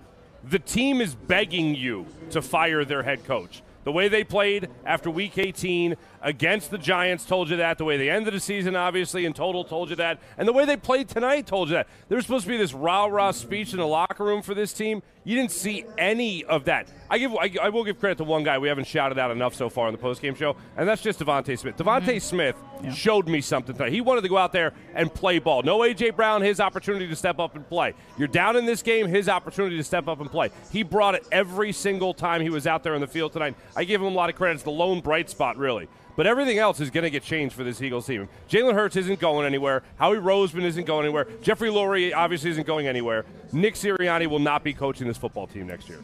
And I know one more guy. They can keep Michael Clef. There you go. There you go. That's a good. This is the story of the one. As a maintenance engineer, he hears things differently. To the untrained ear, everything on his shop floor might sound fine, but he can hear gears grinding or a belt slipping. So he steps in to fix the problem at hand before it gets out of hand. And he knows Grainger's got the right product he needs to get the job done, which is music to his ears. Call, click Grainger.com, or just stop by. Grainger, for the ones who get it done. When you need mealtime inspiration, it's worth shopping Kroger, where you'll find over 30,000 mouth-watering choices that excite your inner foodie. And no matter what tasty choice you make, you'll enjoy our everyday low prices, plus extra ways to save, like digital coupons worth over $600 each week. You can also save up to $1 off per gallon at the pump with fuel points. More savings and more inspiring flavors make shopping Kroger worth it every time. Kroger, fresh for everyone. Fuel restrictions apply. If all the guys are turning around, I did not expect him to do it. That's for sure. And I know you guys were talking about possibly who could be a head coach to bring in, and I heard D-Gun say, listen, they might not like a defensive guy like Bill Belichick, but at the end of the day, Jeffrey Lurie wants to win another Super Bowl ring. Mike, I'm going to go to you. It's clear that they want Jalen Hurts to be their guy. Is there any coach out there, you look at Belichick, you look at Carroll, you look at Jim Harbaugh, even any coach out there right now that you say needs to be in this system for a guy like Jalen Hurts? Because clearly if he doesn't have a good coach, he's not going to play up to par. I mean, I don't know what innovative offensive coaches are out there, Kayla, and that's what it would take, unless they would eye some offensive coordinator who's like rolling and is the hot name, which they usually do, hire a hot name. If it were me, I would change my philosophy. I mean, trying these novice coaches because you see something special in them that nobody else sees, I think you've got to abandon that now. This was such a meltdown that I would go with a more experienced coach, whether he's defensive oriented or not. I would get some direction in this. Instead, Sirianni had a grace period here. To getting to the Super Bowl was a magnificent development. You thought you had the coach that was so innovative, but the longer time went on, you saw that he really didn't have the goods. So I think you got to go deeper now instead of stop guessing to find out a guy who aces your interview and get a guy that has a track record. You want to go deeper, then we got to go all the way deep, Mike. That's not quite deep enough. Okay. You want to bring Belichick in? No, let's deep. Let's talk about how we got to Doug Peterson and how we got to Nick Sirianni. Let's just be honest, okay? It all started when Chip Kelly put Howie Roseman in the closet. Mm-hmm. And when Howie got out of the closet, do you think he was ever going to hire another head coach that was an authority figure, that could question his authority, or that could get in Jeffrey's ear and usurp any of his power? No, you're right. You're right about that. And Jeffrey didn't like it either. Mm-hmm. So now you've got Jeffrey and Howie that see things a similar way. They're not going to go out and go in and bring a guy like Bill Belichick in here because Bill Belichick's personality is I totally agree. It would be off the charts odd that they would do something like that. But what I'm saying is, desperate times call for desperate measures. And if I would do my own self-evaluation if I was Jeffrey Lurie. You tried it your way for all this time, and you did win a Super Bowl by the grace of God, but where this team is going now, you need direction. Okay, Mike, so think about this. In the last 63 years, okay, the Eagles have won one Super Bowl. In the last 6 years, they've gone to two. Mm-hmm. This is what success and arrogance about success, this is what bothers me about it sometimes. Because what in God's name would have you believe that they think that their process and how they do things don't work? Because for 57 years, they didn't even get to a modern-day Super Bowl. In the last 6 years, they've gone to two in a row doing what they're doing. So what makes you think that they don't think that there's another coach out there that they can bring in who is a chip off of somebody else's tree that will do things the way that they want them to do it, that can't get them where they want to get to again? I agree 100% with you. I don't think there's a chance in hell that they would go my way with this whole thing. I'm just suggesting that maybe you need, at this point, to think about going that way. Oh, I'm with you. I'm just playing devil's advocate to your narrative I get over it. there. It's ridiculous to think that those two control freaks would want Bill Belichick in there. I totally get it. Do they want to win or not? They think they've reinvented the wheel. And Jeffrey Lurie has this adorable little teddy bear that he holds really close to him, and he has named that teddy bear Howie Roseman. Mm-hmm. Howie Roseman is the guy, Seth, that when he took him out of that closet, what did he do? He got him his first Super Bowl that he's ever had as the owner of the Philadelphia Eagles, and he got him to another, and the point that we can never leave out is with a different head coach and a different quarterback. So according to their own philosophy, and I don't agree with it because I look at the arrogance, and there's no more arrogant year the Eagles have ever had, really, than the year they just had, and I'll explain that in a second. But when you talk about Howie Roseman, that is his security blanket as an owner. If I just stick with this guy, he has figured it out. The year he went away, that's the year he figured out how to be a good GM. But can you be that oblivious to what just happened? Absolutely. Wait, right now? No. I'm going to fire the head coach. They're going to do it again, though. Can you be oblivious to this meltdown, which is historic in nature, Absolutely. proven by historic years? Yeah. No, you can't be oblivious to it. That's why he's going to make the major change of firing the head coach, firing the coach. Jeff Stoutland, you're going to have some younger guys coming up on the offensive line. No better person to have to take care of that. Firing the coach is not the major change. Firing the coach and grabbing an experienced guy that you have not gone through the interview process and got wowed by. No, you know the answer to that question. Well, Jeffrey Lurie is not stepping aside. He's not going to rescind the power that he has now amassed since the Chip Kelly days, and he's not going to take away power from Howie Roseman. I get it, but did you see that look on his face? Like he was gutted. Yes, but he knows the answer. All right. He knows the answer. The problem is, By the way, I don't believe he does. He believes he is. Okay. All right. What they need is a monumental shift in, how they look at how offensive football should be played.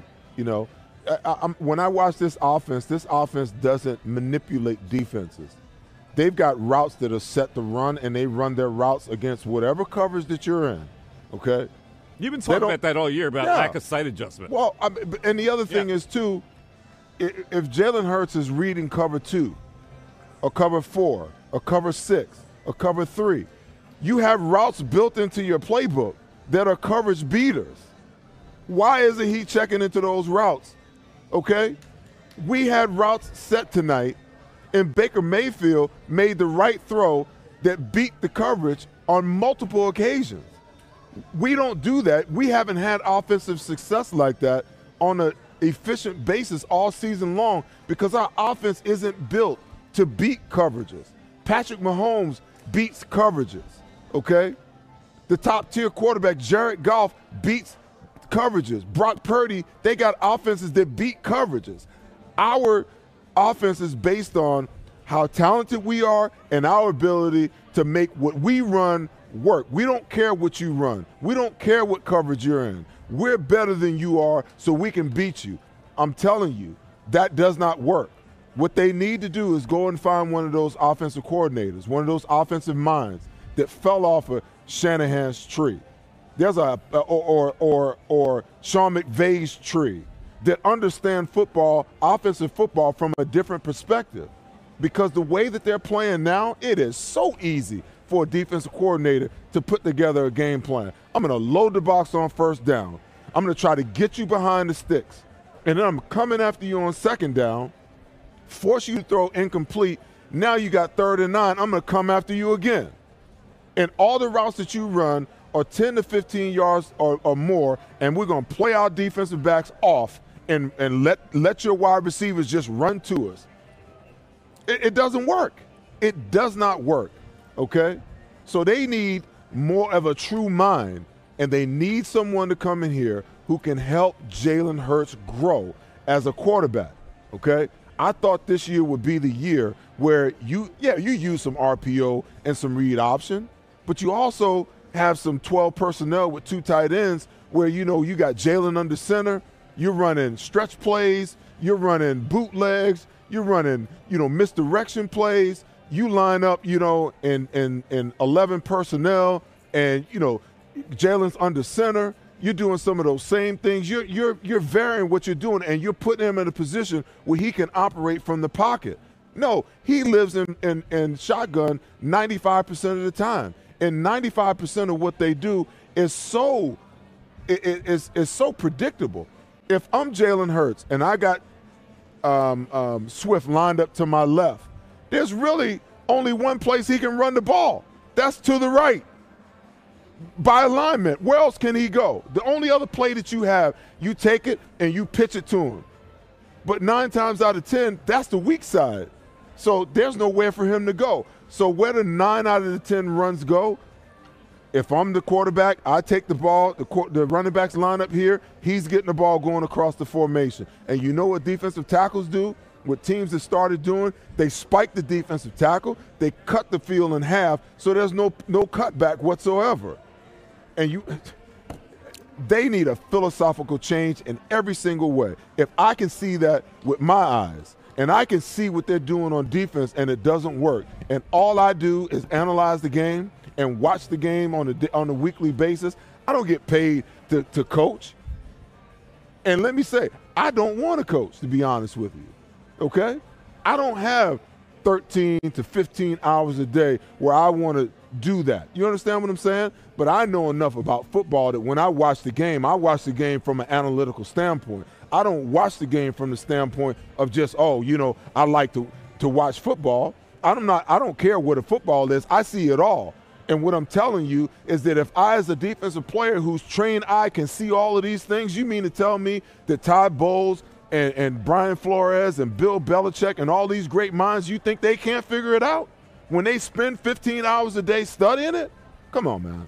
My biggest issue right now, too, is also the offensive side of the ball because you put 9 points against this team. And I know the defense looked terrible. They can't tackle for anything. High school football players could go out there and have a little bit more passion than them. But you look at this team, okay, A.J. Brown is down. They clearly had no answer, and it seems like they just practiced like maybe A.J. Brown was playing. Julio Jones goes out with a concussion.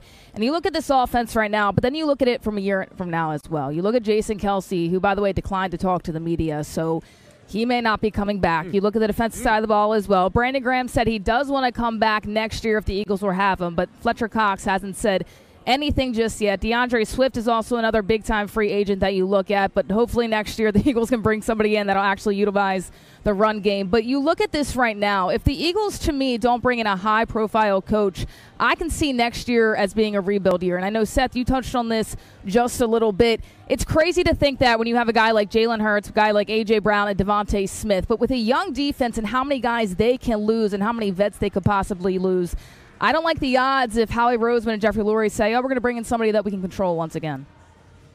I agree 100%. You got to have somebody that's going to bring some cachet to the table. Let me ask you a question.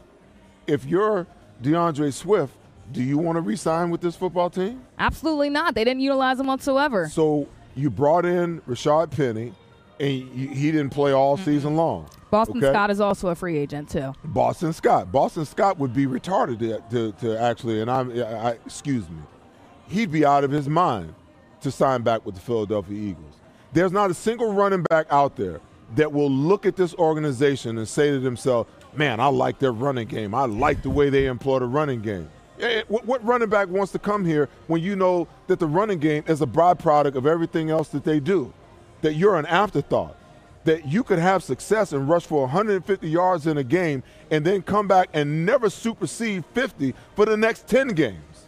So what running back wants to come here? None. I don't think any at all, and that's why I think it's so important, guys, to get a coach that can come in here and actually change a lot of different things. I don't know if Bill Belichick is the answer. I think defensively they need a whole lot of help, but just imagine losing guys like BG and Fletcher Cox. That kind of goes away with rotation that they were able to have. And the D-line is something we looked at it during the year and said, this is actually a good part of the Philadelphia Eagles defensively as well. Not that they really did anything, but Morrow and Cunningham, they are also free agents. So once again, you're going back to the drawing board with linebackers. I mean, to me, Marc, a high-profile coach has to be the answer unless they wow us all and decide to keep Nick Sirianni and everybody. But to me, that's absolutely not happening. Yeah, I just don't see it happening. For a high-profile coach, that means that you have to get rid of some of that power that you love having if you're Jeffrey Lurie or if you're Howie Roseman. You don't want to just give that away all of a sudden. But you have to do something that's drastically different than what you did this year. And earlier when I referenced the arrogance of this franchise, I've never seen at the height that it is right now. I mean, other than maybe begging for a number one wide receiver before Terrell Owens came here for those years, that might be the only other exception. But think about this. Sean Desai had 1 year as a defensive play caller under his belt, as a defensive coordinator, under his belt. And you hired him to take over your defense after you had 70 sacks last year and got to a Super Bowl. You trusted your defense with him out of nowhere. Nobody else was begging for him to be their defensive coordinator, and the Eagles gave him that job. Brian Johnson nobody was calling for Brian Johnson to be elevated from quarterbacks coach to be their offensive coordinator anywhere else, where he could have probably gotten more money elsewhere than staying here in Philadelphia. But instead, he took over for Shane Steichen. And Nick Sirianni must be so terrible at play calling that he looked at what he saw this season and said, you know what, I can't even do a better job than Brian Johnson, and never made that change. The fact that you had that much inexperience around young guys that you're looking to develop, no better example than Jalen Hurts himself, who you just guaranteed $150 million, guaranteed $150 million to. And they said, oh, we'll be fine. And you know what? We might even improve with the defensive lineman that we got in this draft and a linebacker that we got in this draft. That's the arrogance of the Philadelphia Eagles in the way they think about this. They thought they could ride Jalen Hurts, an MVP caliber quarterback, a year ago and say, you know what, just like last year, we can outscore a lot of these teams. And just about anybody can run the defensive philosophy that we want to run, because all we're doing is saying, you know what, we just don't have to allow the big play. We get some sacks, we're going to look great. And that is the definition of Eagles' arrogance when it comes to how they think they should run the football team and run the coaching staff as well. Farzy, when I'm thinking about an offensive mind to come in here and run this offense and take over Jalen Hurts and turn him into the elite level quarterback that we all saw him elevating to, I'm going to give you a name. And then you tell me what you think about this guy and whether the Eagles will actually hire him because of his personality, okay? Just got fired down the road from us. Eric Bieniemy. Why wouldn't you bring that guy in? Andy Reid disciple? Inherent knowledge about the West Coast offense? All of those things. Took a guy like Sam Howell and made him look like a serviceable quarterback for a while, okay? He's a guy that I could see them bringing in, but they're not going to hire him. He's down there, and the players go to Ron Rivera, oh, he's too intense. He coaches too hard. Like, y'all haven't won a damn thing in 20 years, and this guy got 2 Super Bowl rings in his back pocket, and he's trying to show you what it takes to be successful, and you complain about him being too intense? No, you complain because he's holding your feet to the fire. That's the kind of guy that the Philadelphia Eagles need in here to work with and control Jalen Hurts. That's what they need. You need players also that want their feet held to the fire. This team doesn't, evidently. Mike, if you want to be great, though, yeah, I get it. You're laying out the template of what it should be. Those players have to be willing to be coached that way. If you listen, it all begins with you as a coach and the foundation that you lay. It always starts that way. Okay, if you come in as a coach and you're trying to be everybody's friend, it never serves you well in the end. Like Nick Sirianni? Absolutely. It never serves all that. It never serves you well because your players have to understand that there's a difference between you as a player and me as a coach. Okay? Now, we're all on the same page. We're all pulling in the same direction. We all got the same goal. But there's an inherent difference between you and me. Okay? My job is to coach you and to help you become the best player that you can be so that when I put all 11 of you guys together in any phase, that we can be as successful as possible, okay? That's my job as a head coach. Now, it's not my job to be your friend. It is my job to get to know you, and it is my job to create relationship. But at the end of the day,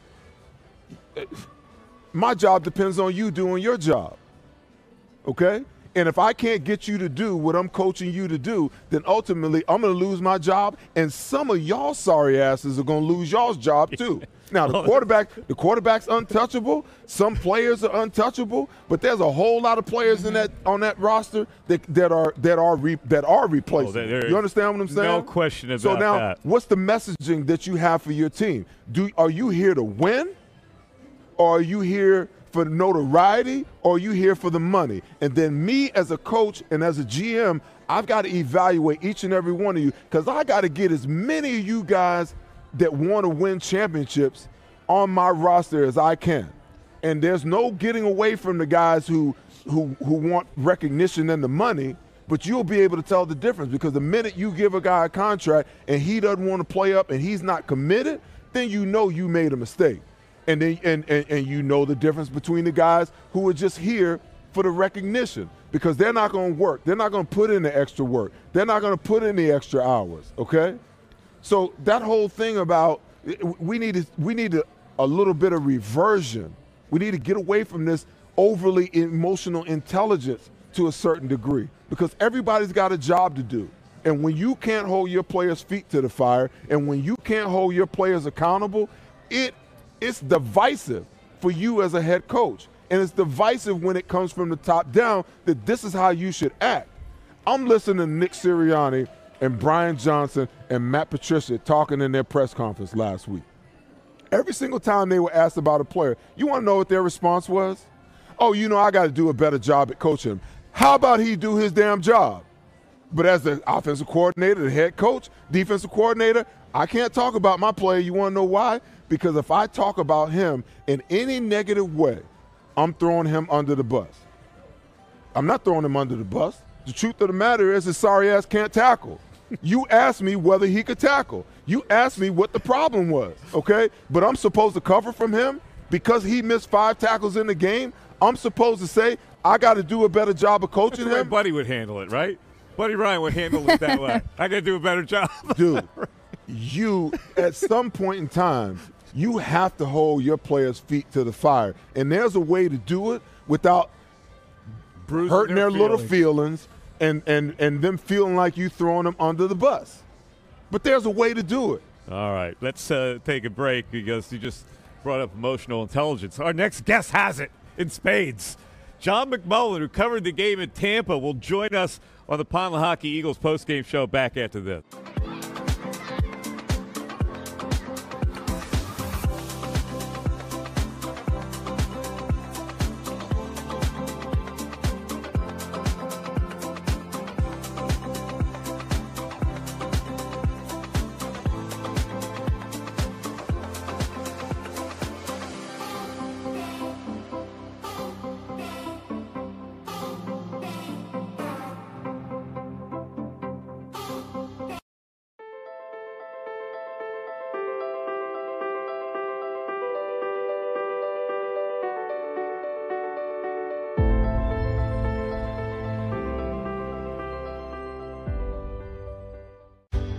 Go passionately. Go fearlessly. Go confidently. Go Birds! Go confidently towards your goals with First Trust, Philly's hometown bank for nearly 90 years, and the official bank of the Philadelphia Eagles. We're focused on getting you over the goal line. So go with conviction. Go with trust. Go Birds! And go forward with us by your side. First Trust Bank, the official bank of Philadelphia dreams. Oh, and go Birds.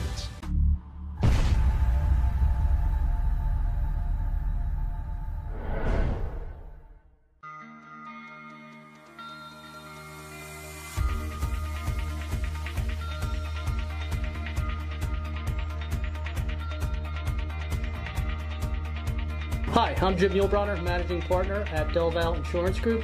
Give us a call. We're a local, knowledgeable agency, not an 800 number. Go Birds!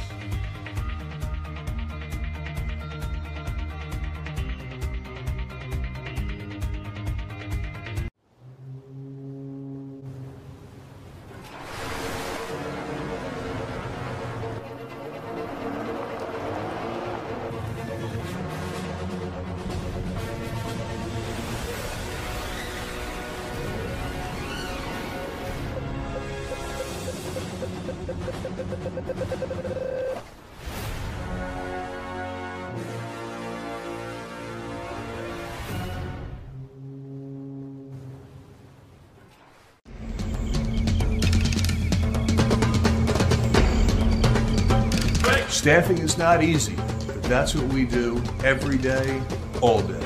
The key to our success is storytelling, asking the right questions to find the right people. I'm Gary Kane, president of Kane Partners. We want to be your staffing partner. EAGLES. Eagles. Well, good evening, everybody. It is the Lehocky Eagles postgame show. They got waffled 32-9. The season's over. Changes have to come, and we'll see this week what comes. But to review what we witnessed tonight, which was like obscene in front of us, let's bring in the man who covered the game in Tampa for Jacob Media. He, of course, is the great John McMullen. John, I thought that they had at least one effort left in them, and they could possibly get to a game 2 where they would get slaughtered by whoever. The notion that this team was broken just continued and manifested itself today. This was a broken team that ended this year embarrassingly, and now you're going to see a rash of changes. What was your view? Yeah, I was with you. I thought they had one more in them. I thought they were going to perform well, at least against a team that isn't great by any stretch of the imagination, but the Eagles made them look great. And I thought it would end abruptly in the divisional round when you faced a really good team, whether it would have ultimately been Detroit, could have been San Francisco if Dallas won. But, it was a performance that was just awful on so many levels.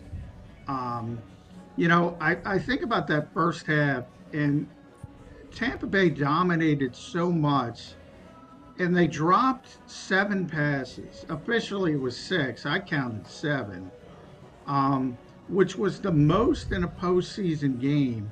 In a postseason game, not the first half. In a postseason game since 2006, 17 years ago. If they would have caught those passes, I don't know what this score would have been. It would have been 50-9 or something like that. This was an abject disaster on every level. They were 0 for 11. They didn't convert a third or a fourth down all night. They were just completely dominated by an average football team. I've never seen a worse tackling performance. And when you start talking about tackling, look, tackling is a lost art in the modern NFL in a lot of ways. But man, they didn't look like they were giving effort out there. At one point, it certainly seemed like James Bradbury was benched for a short period of time for non-tackling. Same thing with Hassan Reddick. Other than Devontae Smith, and even Devontae, I think that he had that chance to haul in that one pass at the end. Other than Devontae, I can't point to anybody and said, wow, that guy, he played pretty well. It was a disaster. And I came into this game kind of scoffing at people saying Nick Sirianni was going to get fired. I didn't think there was any chance he was going to get fired coming into this game. I also didn't think they would get beat to the level that they got beat at. And, you finish 6 out of 7. I understand why people are saying it. I'm not going to tell them not to say it. I still think he's going to be back. And I think he's going to be back because I kind of look at things from, where you want to be versus how you get there. So, if you want to fire him, who's the next coach? How are you getting there? And for all the people throwing out the Bill Belichick's of the world, well, then you got to fire the GM. Or is Jeffrey going to fire the GM as well? Maybe.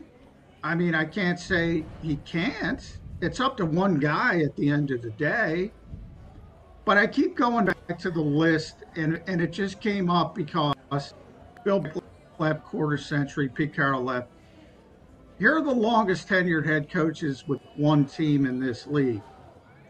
Mike Tomlin, 17 seasons, never had a losing season. John Harbaugh, 16 seasons, has the best team in the AFC. Andy Reid, maybe the second best coach of the generation. Sean McDermott, Kyle Shanahan, Sean McVay, all 7 seasons. All good teams, playoff teams, good coaches. Zach Taylor, Matt LaFleur, 5 seasons. Good teams, good coaches. Continuity is a big thing in this league. I don't think Jeffrey Lurie wants to be the guy firing people at, with 667 winning percentages in 3 consecutive postseason bursts. But maybe he will. So what is the fallout then, John, looking at the rest of this and seeing how the players played and wind down the season, seeing how plays weren't executed throughout the last really 7 weeks of the season, seeing the defense fall apart, seeing them already make a big change defensively throughout the course of the year with just 4 games left. What's the fallout from this point on after this historic collapse? Well, I think we've learned it, Marc, from Jeffrey Lurie's past, and this is the scapegoat phase of the process. And there will be scapegoats, and I will be surprised if that defensive coaching staff is not completely gutted, and they go in a different direction completely defensively, not only from a scheme standpoint, but all the coaches and the fact that might be a situation where Jeffrey Lurie says, you know what?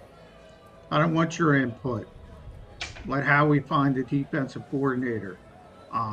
So what I think happened today is the clock started on Nick Sirianni. Now the clock is ticking on Nick Sirianni going into next season. If he has another poor season from an expectation standpoint, he's gone. But that's where I think the phases of Jeffrey Lurie is. He's now in the scapegoat phase. You will have scapegoats. There will be significant changes on this coaching staff. There will be significant changes in personnel. There has to be on the defensive side of the ball. They need to get better personnel on the defensive side of the ball. So there's going to be a bunch of changes. And Nick Sirianni is now on the clock, so to speak. There's also going to be a lot of changes with the veterans. Brandon Graham did say he possibly wants to come back next year if the Eagles would have him. Jason Kelce was very emotional after the loss. You also look at Fletcher Cox. John, to you, out of those guys, who do you think will be back? Because those are huge holes to fill, especially in terms of leadership. Yeah, I mean, with Jason, and very rare, I mean, Jason was very upset. He did not speak in the locker room, which he always speaks. You know, at the end of seasons, it always seems like that's it for Jason. And then he steps back and he starts going through his life and he says he misses it and he comes back. We've seen that cycle numerous times. This time, Lane Johnson alluded to it again today. He's given a lot of hints that this is it. You know, he might step away again for a couple of weeks and say, I don't want to go out like this on Raymond James Stadium in this type of performance, and say he wants to come back. He was an all-pro again for the 6th time, so it's not like he's not playing at a high level. But if I were a betting man, I would say this is it for Jason Kelce. He's got so many outside interests now. That factors into it as well. Brandon, as you mentioned, has already indicated he wants to come back. The Eagles might have to make a difficult decision there. Mr. Eagle, nobody's played more games as an Eagle than Brandon Graham. But, you know, you got to get younger. You got to turn this thing over. Lane's certainly going to be back. He's still playing at a high level. He thinks he has a couple of years left. And Fletcher Cox is going to be interesting. You know, the Jets tried to sign him this offseason, offered him more money, and he came back to Philadelphia. I think he had a very good season overall. I think if someone offers him 2 years, I think he might balk. But, you know, he's proven the Jets offered him $12 million, the Eagles 10. It's pretty significant. He came back. I think he wants to finish his career as an Eagle, but that's going to be a difficult negotiation as well. John, you and I don't disagree on many things. I disagree on the fact that, you know, and you know, you've heard me say it many times. I'll say it again right now. I'm not ever one to advocate for someone losing or not losing their job, but I think the jig is up on Nick Sirianni. I think he's lost his locker room. I think he's lost his team. I think he's lost his quarterback. I don't think anyone has faith in, you know, their philosophies, and I believe that as an organization, they need some philosophical changes. This whole thought of how you pass the football, you know, and push it down the field even when it's not there.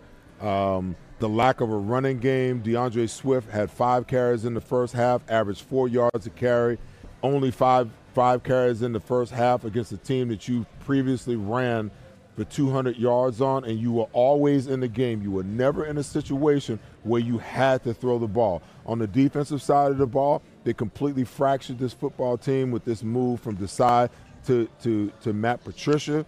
They're void of talent there, and this affects everything. It affects how other free agents look at, whether they want to come to this once great destination of the city of brotherly love to play for a football team that was on the rise, and they're clearly not on the rise anymore. And I think that there needs to be a new voice, a new direction, a new philosophy in every phase of the game in order for the Eagles to move forward. They may even have to be in a rebuilding situation on the defensive side of the football, which may put them in a situation where offensively they've got to score 35 points a game in order to win. That was certainly the case this year. Why wouldn't it not be the case next year? I mean, how many, even if you let Slay and Bradbury go, how much more youthful are you going to get on the outside that will allow you to play a lot more aggressive? They've mishandled the linebacker and the safety position, which obviously needs to be rebuilt. Where does this football team go from here? And why would anybody believe that Nick Sirianni, after 18 weeks of trying to fix it and 19 weeks into a playoff game, hasn't been able to fix it, that he's magically going to come up with the remedy to fix it next year? Well, defensively, you're going to it's hard to be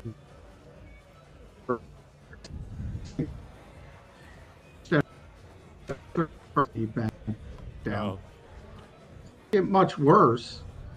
So they're going to have a bunch of new names, and they might be young names, and they might be more athletic, and they might make mistakes, but they're going to be better because they have to be better. Offensively, there were certain broken in this final stretch, 7 games, and it is kind of confounding with the talent that they have. Now, AJ wasn't out there today, but you still shouldn't perform that poorly. We know the blitz issues, the offensive line getting caught, downfield. That's the kind of stuff that bothers me. That's been pretty consistent since Nick has been here. They can't run a rub route, can't run bubble screens, which are staples of the NFL, and most teams can do it at least occasionally. That's the kind of stuff that bothers me. When you can't accomplish simple things, and you keep making the same mistakes again and again and again. However, I also got to take a step back and say, well, all these teams we're talking about are just as inconsistent as the Eagles, with the exception of a couple. They've had up seasons, down seasons. There's not too many teams that have a 667 winning percentage over 3 years, 3 playoff berths. So again, what are we talking about long term? I think people get caught up in the moment. I get it, because this was ugly. And the moment is ugly. But that doesn't mean the other stuff didn't happen. And if they were so god-awful, well, what is the rest of this league? Who can't beat them?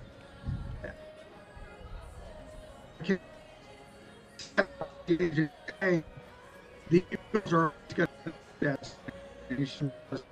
well.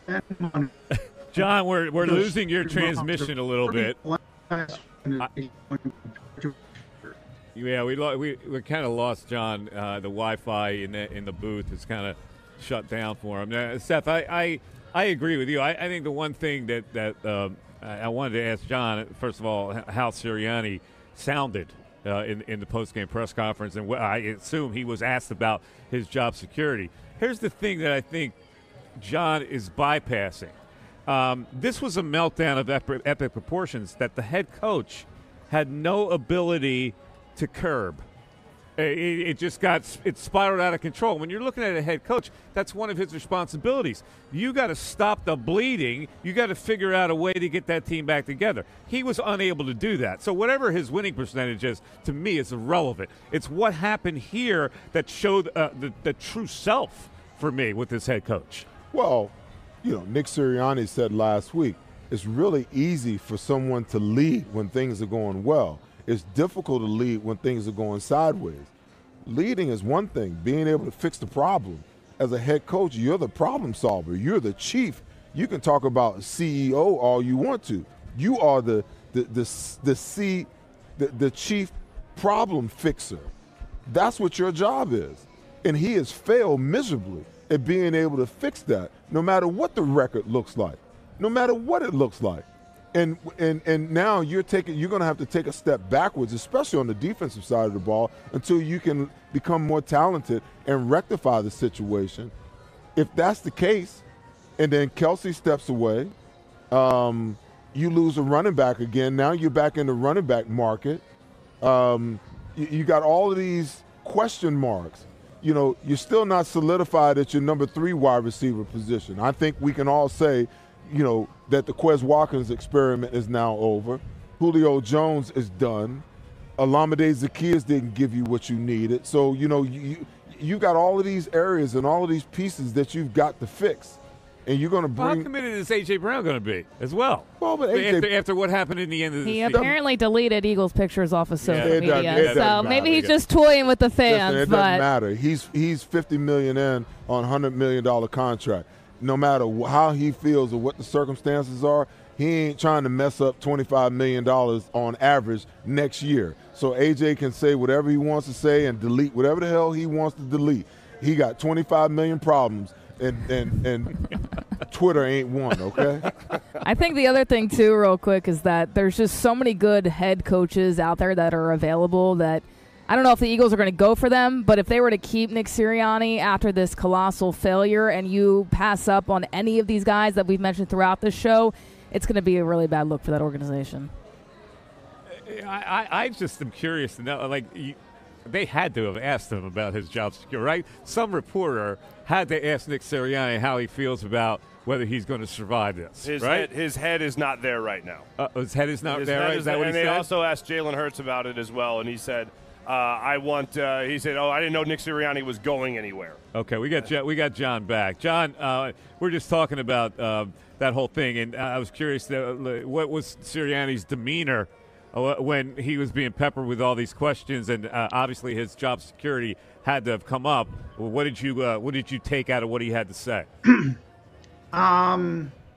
Yeah, it came up, and obviously, as Marc mentioned, he said he's not there yet, which I get. He said he was worried about the players right now, not worried about himself, all that kind of stuff. He knows the questions surrounding. He certainly talked like a guy who's going to be back. He certainly talked like a guy who thinks he's going to be back. So from that standpoint, most of the players defended him. For those talking about him losing the locker room and all that kind of stuff. Hassan Reddick, Lane Johnson, bunch of guys defended him. So from that standpoint, it certainly seemed like he believes he's coming back. I believe he's coming back. Now, I heard Kayla say there's a bunch of coaches out there. They are. But which one is going to come in the so-called go along to get along position that the Philadelphia Eagles have turned into this head coaching position? That's the part I think people don't understand. Okay, you could say Jeffrey Lurie grew up a Patriots fan. And you could say Jeffrey Lurie wanted to buy the Patriots, and those things are all true. And he has tremendous respect for Bill Belichick. You think Bill Belichick's going to come in here and listen to other people in a collaborative process, tell them who his assistant coaches are going to be, who the players are going to be? Ain't happening. So you got to change your whole organization. And guess what? Most coaches are like that. They want some kind of power. ever since Chip Kelly, Jeffrey Lurie has turned away from that process. Now, he could always change. We're talking about one person. He could wake up tomorrow and say, you know what? I need to get a head coach who can do it all. And all of a sudden, Bill Belichick is here. But he would have to change his whole philosophy, the whole way he's built this organization. He would have to essentially kick his most trusted advisor back to the broom closet. That's the part I think people aren't thinking out. Yeah, there is no evidence that he has shown that he wants to go down that route. John, I don't think he has to do that, to be honest with you. What I think he needs to do is he needs to let football people run football and let the coaches coach the football team and separate them. Mm-hmm. There's no reason for the football Seth, that's what they do now. Bill Belichick's not going to accept that. Bill's a football guy. I understand a coach. That. Bill Belichick said, hey, I'm open to some changes in how we've operated here in New England, meaning that I don't have to be everything. I don't have to be the head coach, the GM, and everything else.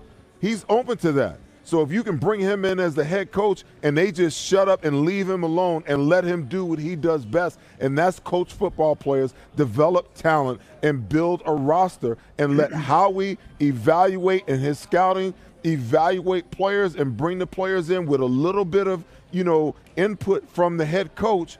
That's the way an organization is supposed to be run. The GM is not supposed to be telling the head coach who should play and who shouldn't, who should make the roster and who shouldn't, what the offense, the analytics people shouldn't be telling the offensive coordinator, well, we should be running these plays against this defense because this is what the numbers say. Doesn't work that way. We've lost our way in professional football when we allow that to begin to happen. And this organization has lost its way because that's the way that they operate, John.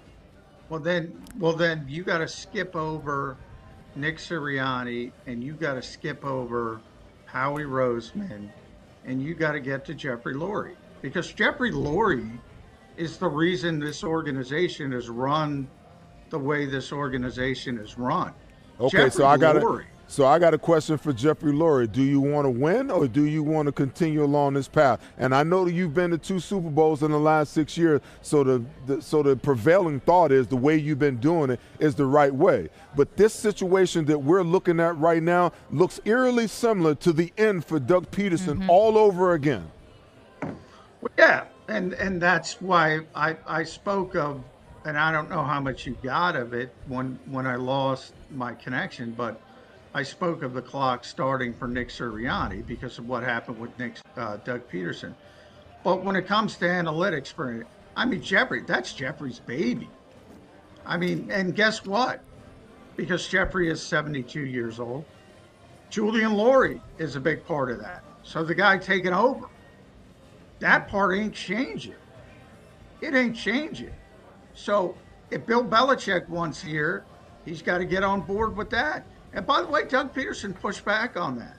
And Nick Sirianni pushes back on that at times. That's a Jeffrey Lurie thing.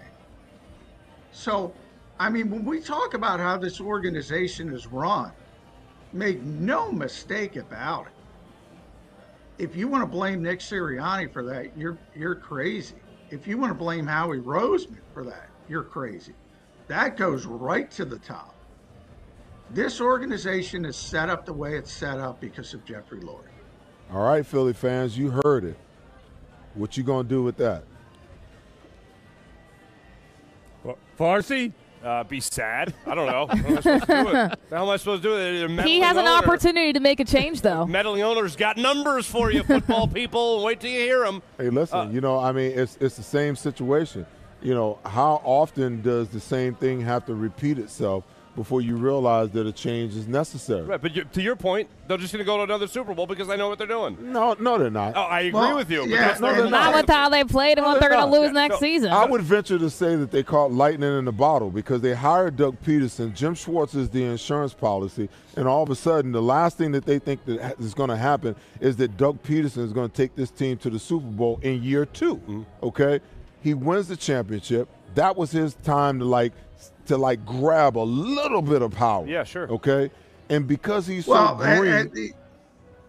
To be fair to Jeffrey, by the way, the Eagles have won a lot of games over the Doug Peterson and Nick Sirianni era because they've been ahead of the curve analytically against the rest of the league. They have won a lot of games because they were at the forefront and ahead of the curve. And they were the ones who sort of, now everybody is fourth down aggressive. That started with Doug Peterson and the Eagles. And they won a lot of games because they were ahead of the curve. So I can criticize Jeffrey for a lot of things. And one of them is, scapegoating people, as you will see in the coming days and weeks. But one of them is not analytics. This organization, and when you see Alec Hallaby getting GM interviews, and you see Ian Cunningham, who's gone and a step away from being a GM, and Brandon Brown and Catherine Reich and Andrew Berry and everybody else, when people need coaches and when people need executives, they look at certain teams, and the Eagles are in the top 3 of that group. John, that's because they win, Kayla.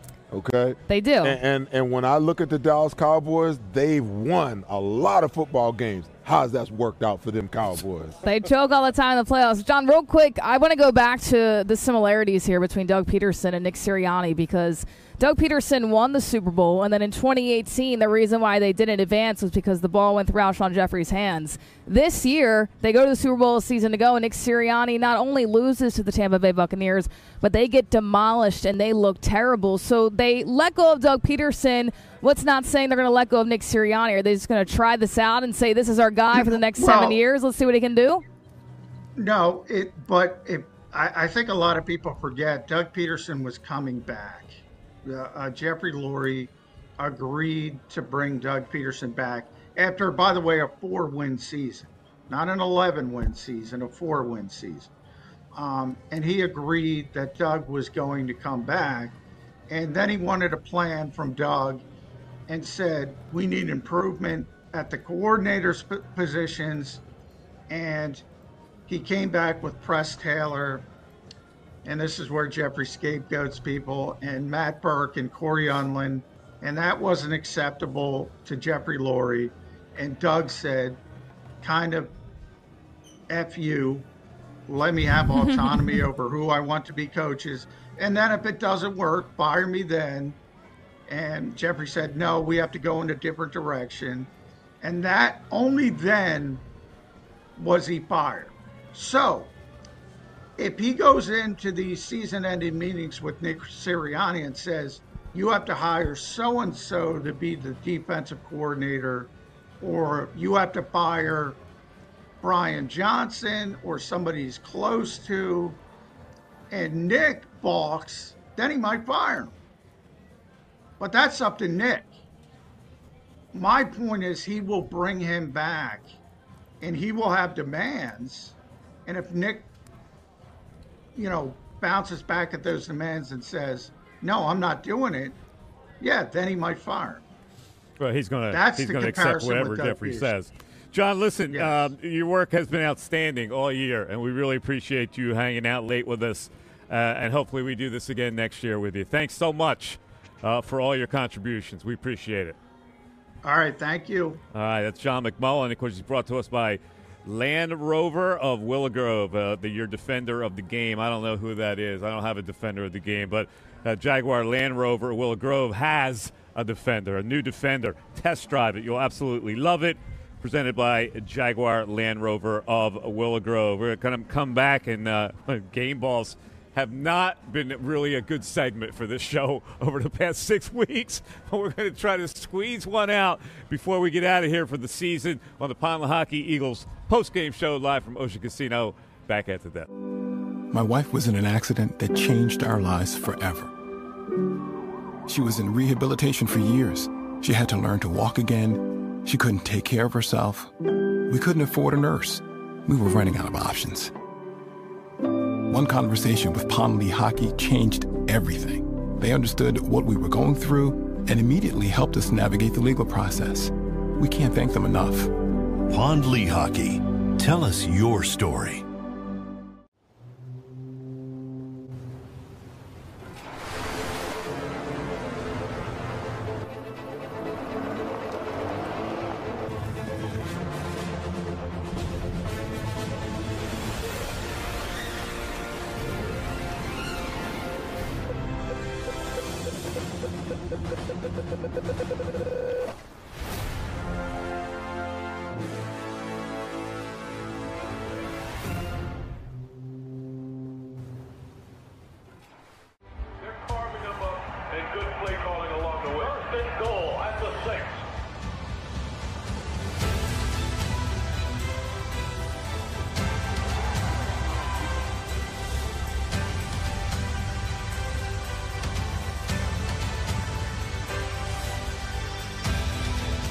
Field of life, First Trust Bank is there for you. Champions on 3. 1, 2, 3. Because Philadelphia dreams deserve a Philadelphia bank.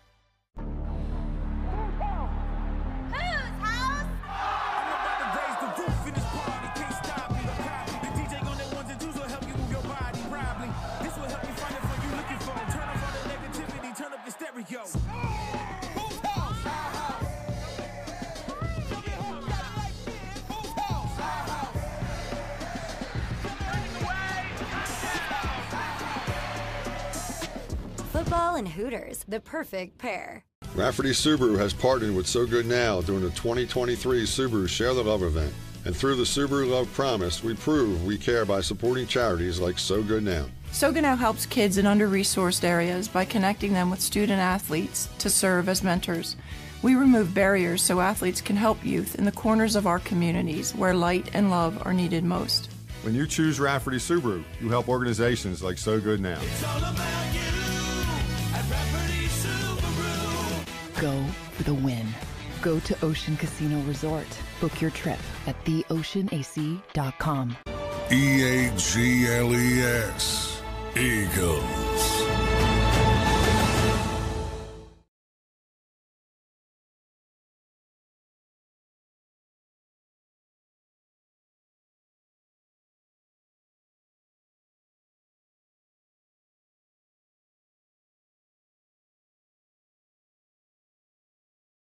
A lot of uncertainty about where this franchise is going. I mean, we assumed that they were going to be a perennial contender, and this kind of shot some holes into that. But let's see if we can scurry up some game balls for today. And listen, there's one game ball that you should give out. It's the one guy that really balled out today, and that was Devontae Smith. He came, he brought it today. He had 8 catches for 148 yards, 55 long, 12 targets. Really played with a little fire, and I can't think of anybody else who matched that kind of effort. So I stole the game ball from all y'all. Jake Elliott made some field goals, maybe. Great football player. Baker Mayfield. I'm going to go on the other side of the aisle. I'm going to go with Baker Mayfield. He and Tom Brady are the only Tampa Bay Buccaneers quarterbacks to throw a 300 passing yard game, 3 touchdowns in a game. So he joined some elite company right there. So good for Baker Mayfield. He gets my game ball. I'm going to go Devontae Smith as well because I feel like he's the only Eagle that didn't book a vacation for next week, and I think they all came into the game and decided they're just not going to show up. Devontae Smith at least tried. I mean, on the defensive side of the ball, they couldn't even tackle or try to tackle. Devontae Smith showed up, and it makes me excited to see. Hopefully the trio reunites next year with A.J. Brown, Devontae Smith, and Jalen Hurts. It gets me excited to see just another year of Devontae Smith and what he can do because he clearly wants to play for this organization, and it showed tonight. Devontae Smith is a football player. Plain and simple, okay? I mean, if he was on anybody else's roster, he'd be wide receiver number 1, and we'd be talking about him the way we talk about A.J. Brown. Now, he brings a completely different skill set, but you can see the competitive nature. To be 165 pounds, to win the Heisman Trophy in the NCAA, to be a first-round draft pick, and on a team where A.J. Brown gets the majority of the focus, he's still – come up with back-to-back 1,000-yard seasons and went out tonight and stepped his game up when everybody else around him looked like they were disinterested. Here's this 165-pound kid that's out there just giving you everything that he's got. he's been not only a game ball type of guy, but, I take that guy, in a dark alley any day of the week, because I know with him, we either coming out together or we both coming out together in a damn box.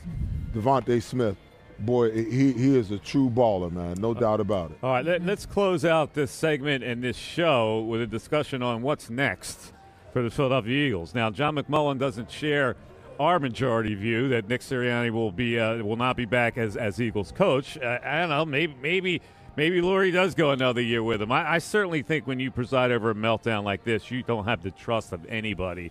So I would be shocked if he is back, and we'll probably see that in the next couple of days. But what is this team right now, Farzy? Where are they? We assumed that they were going to be a perennial contender, but this kind of shot some holes in it, and I don't know what to think now. Well, one of the comforting thoughts I had after the Super Bowl loss, unfortunately, last year was that this was going to be a team that was going to be back, and they were going to be back often. They were going to be in a position to get to many Super Bowls over the next couple of years. Now they're in a situation where they're going to be looking for a new head coach. Nick Sirianni has coached his last game as a Philadelphia Eagles head coach, as far as I'm concerned. There's no way you lose a locker room. There's no way you lose games the way they did to wind down the season and expect that guy to come back and recapture the locker room, now going through a rebuild with the veterans going out. So unfortunately, I see a lot more of the same over the next couple of years here with the Philadelphia Eagles. What I'm hoping is that this huge regression by the organization trickled down to Jalen Hurts, and it wasn't just Jalen Hurts all of a sudden just being a terrible quarterback. I hope that it goes in a different direction, but I do think they're going to make a hire for the new defensive coordinator, new offensive coordinator, new head coach, and most likely that new head coach is going to be someone very similar to Nick Sirianni's background. Not a lot of experience coming to the table, but a guy that they can have a lot of control and a lot of influence over from the top down, from Jeffrey Lurie, his analytic department, to Howie Roseman, to the head coach, to the rest of that locker room. More of the same coming up for the Eagles. I really hope you're wrong, because I think there's so many talented head coaches just on the table right now that you look at this Eagles team and you say, okay, there's no way they can bring these coordinators and Nick Sirianni back. Not only did they coach a terrible game and coach a terrible second half of the season, clearly the players just don't want to play for them. They don't want to put their bodies on the line for them. To me, I want them to pick up a high-profile head coach. We named some names, Eric Bieniemy, Bill Belichick. Don't think it's going to happen. That's what I want them to do. But in all realness, and I hate to say this because I think Jalen Hurts has a lot of talent, I think next year is going to be a rebuild year, and then maybe see where you're at after that. What was the question again? Where are they, Seth? Where is this organization right now? I think they're confused with where they are right now, because I don't think they ever thought that they would be in this situation. I understand why they do what they do, because, they want to control a lot more of what's going on. But I think it's been a massive mistake, because the one thing you could do when you go back to Andy Reid's tenure, even Ray Rose's tenure, you could look on that coaching staff and see coaches who had the ability to help players develop, help players get better, and help players mature and grow. I think they need to get back to that. I get it that, Sean McVay, and Kyle Shanahan is ushered in this era of the boy wonder, the offensive boy wonder that can come in with, all of this new offensive bravado. But at the end of the day, football is still football, and you still need to draft good players, that are amiable to teaching and development. You got to have great strategists on both sides of the ball that can situationally take things away and take advantage of different situations, and I just don't see that on this staff. I don't see the confidence of the players, on the staff, that they believe that these coaches can put them in the proper position to win. It was evident by how this team has reacted, the words that have come out of some of the players' mouths, how they've reacted to certain situations, A.J. Brown not talking. All of these things are telltale sign that something's amiss and something's wrong. And we've been talking about it all year long. What's wrong with this football team? Why can't they get it together? Nick Sirianni, the players have been talking about, we're searching for ourselves. We're trying to get it right. We're trying to fix it. And here we are in week 19 of the season, and they just got beat by the Tampa Bay Buccaneers. Not just beat, but beat down. And for the last 7 weeks, they've gone completely the other way. They've lost 6 out of the last 7 games for a team who went to the Super Bowl last year, came into this season with a Super Bowl or bust mentality, and they've completely fallen on their faces. And the head coach, the chief problem fixer, can't come up with a way to fix it. And for that reason, I think that they need to find another chief problem fixer and a new CEO to run this football team. Somebody that the players can respect, that's going to bring a staff that can offer the players more than just a game plan on a week-to-week basis. All right, it's time to say goodbye. And, parting is such sweet sorrow. I think that was Billy Shakespeare. We have to thank everybody, of course, the great people that were part of this panel: Seth Joyner, Kayla Santiago, Marc Farzetta, and John McMullen, of course, spent all year with us. Dr. Bruce in the house, our great sponsors, especially these folks here at Ocean Casino, and the great people at Pond Lehocky, Land Rover of Willow Grove, Dry Tech, Kane Partners, Del Val, Mark's Jewelers, and our friends at Sports Grid. And a special thanks to Rafferty Subaru for supporting the Sal Foundation, Good Now Foundation. Our producer, the great Joe Krause, and, of course, the director, Xander Krause, up there in the booth. All the great tech people that have put on this show all year long. My man Joe C., who hooks me up every week because I'm an idiot. I've only been in this business 25 years, and I still don't know how to put this stuff on. So thanks to Joe C. And everybody, thanks for watching the show all year long. We really appreciate it. And you forgot Alan Malamet. You forgot Joe. Bill. You forgot D. Gunn. I said Bill. And I said Bill. There's a whole list. D. Gunn. I got my whole list. Okay. Alan's not part of this show, is he? Sorry, man. That's the pregame show. That was your responsibility to thank him. Hey, we didn't. I thanked him and I shook his hand. I'm sorry, Joe. What? Adam Malamud. You don't even know his name. Listen, the pregame show, we had no idea it was going to come to this. I did. I shook his hand and said thank you. He predicted the future. He predicted the future. Right, we didn't know the final result. Thanks again, everybody, and hopefully we'll be back next year with you. We hope you enjoyed what we had to say. We didn't hold back. That was the one mission we had on this show. Don't hold back, and we didn't hold back tonight. And listen, we'll see what happens. You got the Flyers and you got the Sixers. And then you got the Phillies, all right? So all's not lost. Have a great night, everybody. Have a great week. And we'll talk to you next year. Bye-bye, everybody. Go for the pulls and the pools.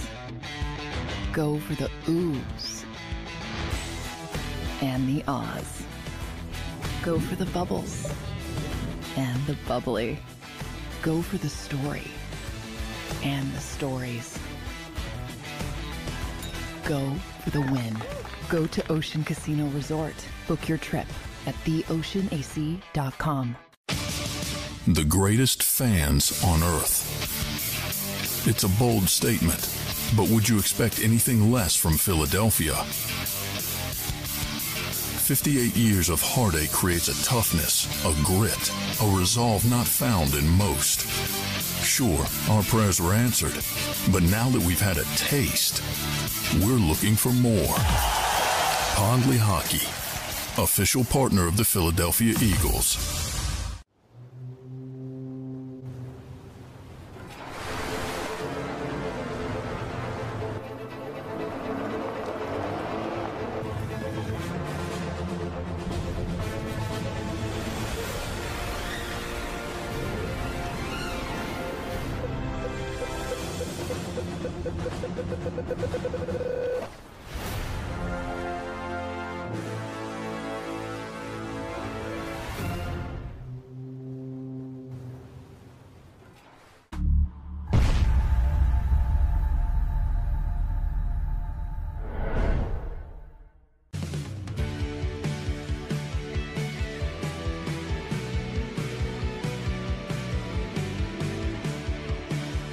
My name is Fran Salerno. I'm a managing director here at Del Val Insurance Group. Been in the business for over 36 years, saving people money on their insurance needs. Give us a call. Let us help you custom design an insurance plan that meets both your needs and budget.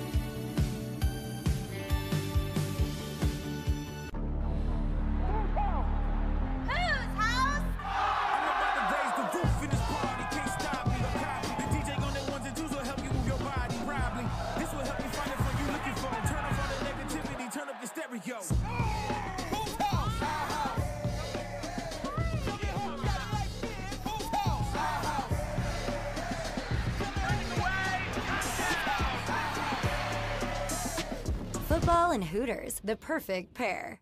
Do you stream on a Roku, a Fire Stick, Google TV, or Apple TV? Now you can watch 6ABC 24/7 with the 6ABC Philadelphia streaming app.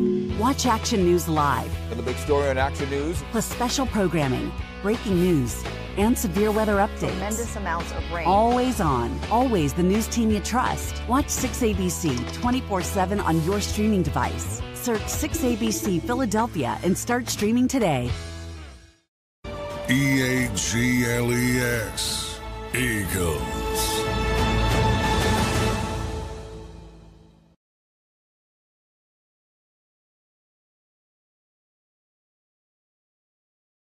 This is the story of the one. As head of maintenance at a concert hall, he knows the show must always go on. That's why he works behind the scenes, ensuring every light is working, the HVAC is humming, and his facility shines. With Grainger's supplies and solutions for every challenge he faces, plus 24/7 customer support, his venue never misses a beat. Call quickgrainger.com or just stop by. Grainger, for the ones who get it done. When you need mealtime inspiration, it's worth shopping Kroger, where you'll find over 30,000 mouth-watering choices that excite your inner foodie. And no matter what tasty choice you make, you'll enjoy our everyday low prices, plus extra ways to save, like digital coupons worth over $600 each week. You can also save up to $1 off per gallon at the pump with fuel points. More savings and more inspiring flavors make shopping Kroger worth it every time. Kroger, fresh for everyone. Fuel restrictions apply.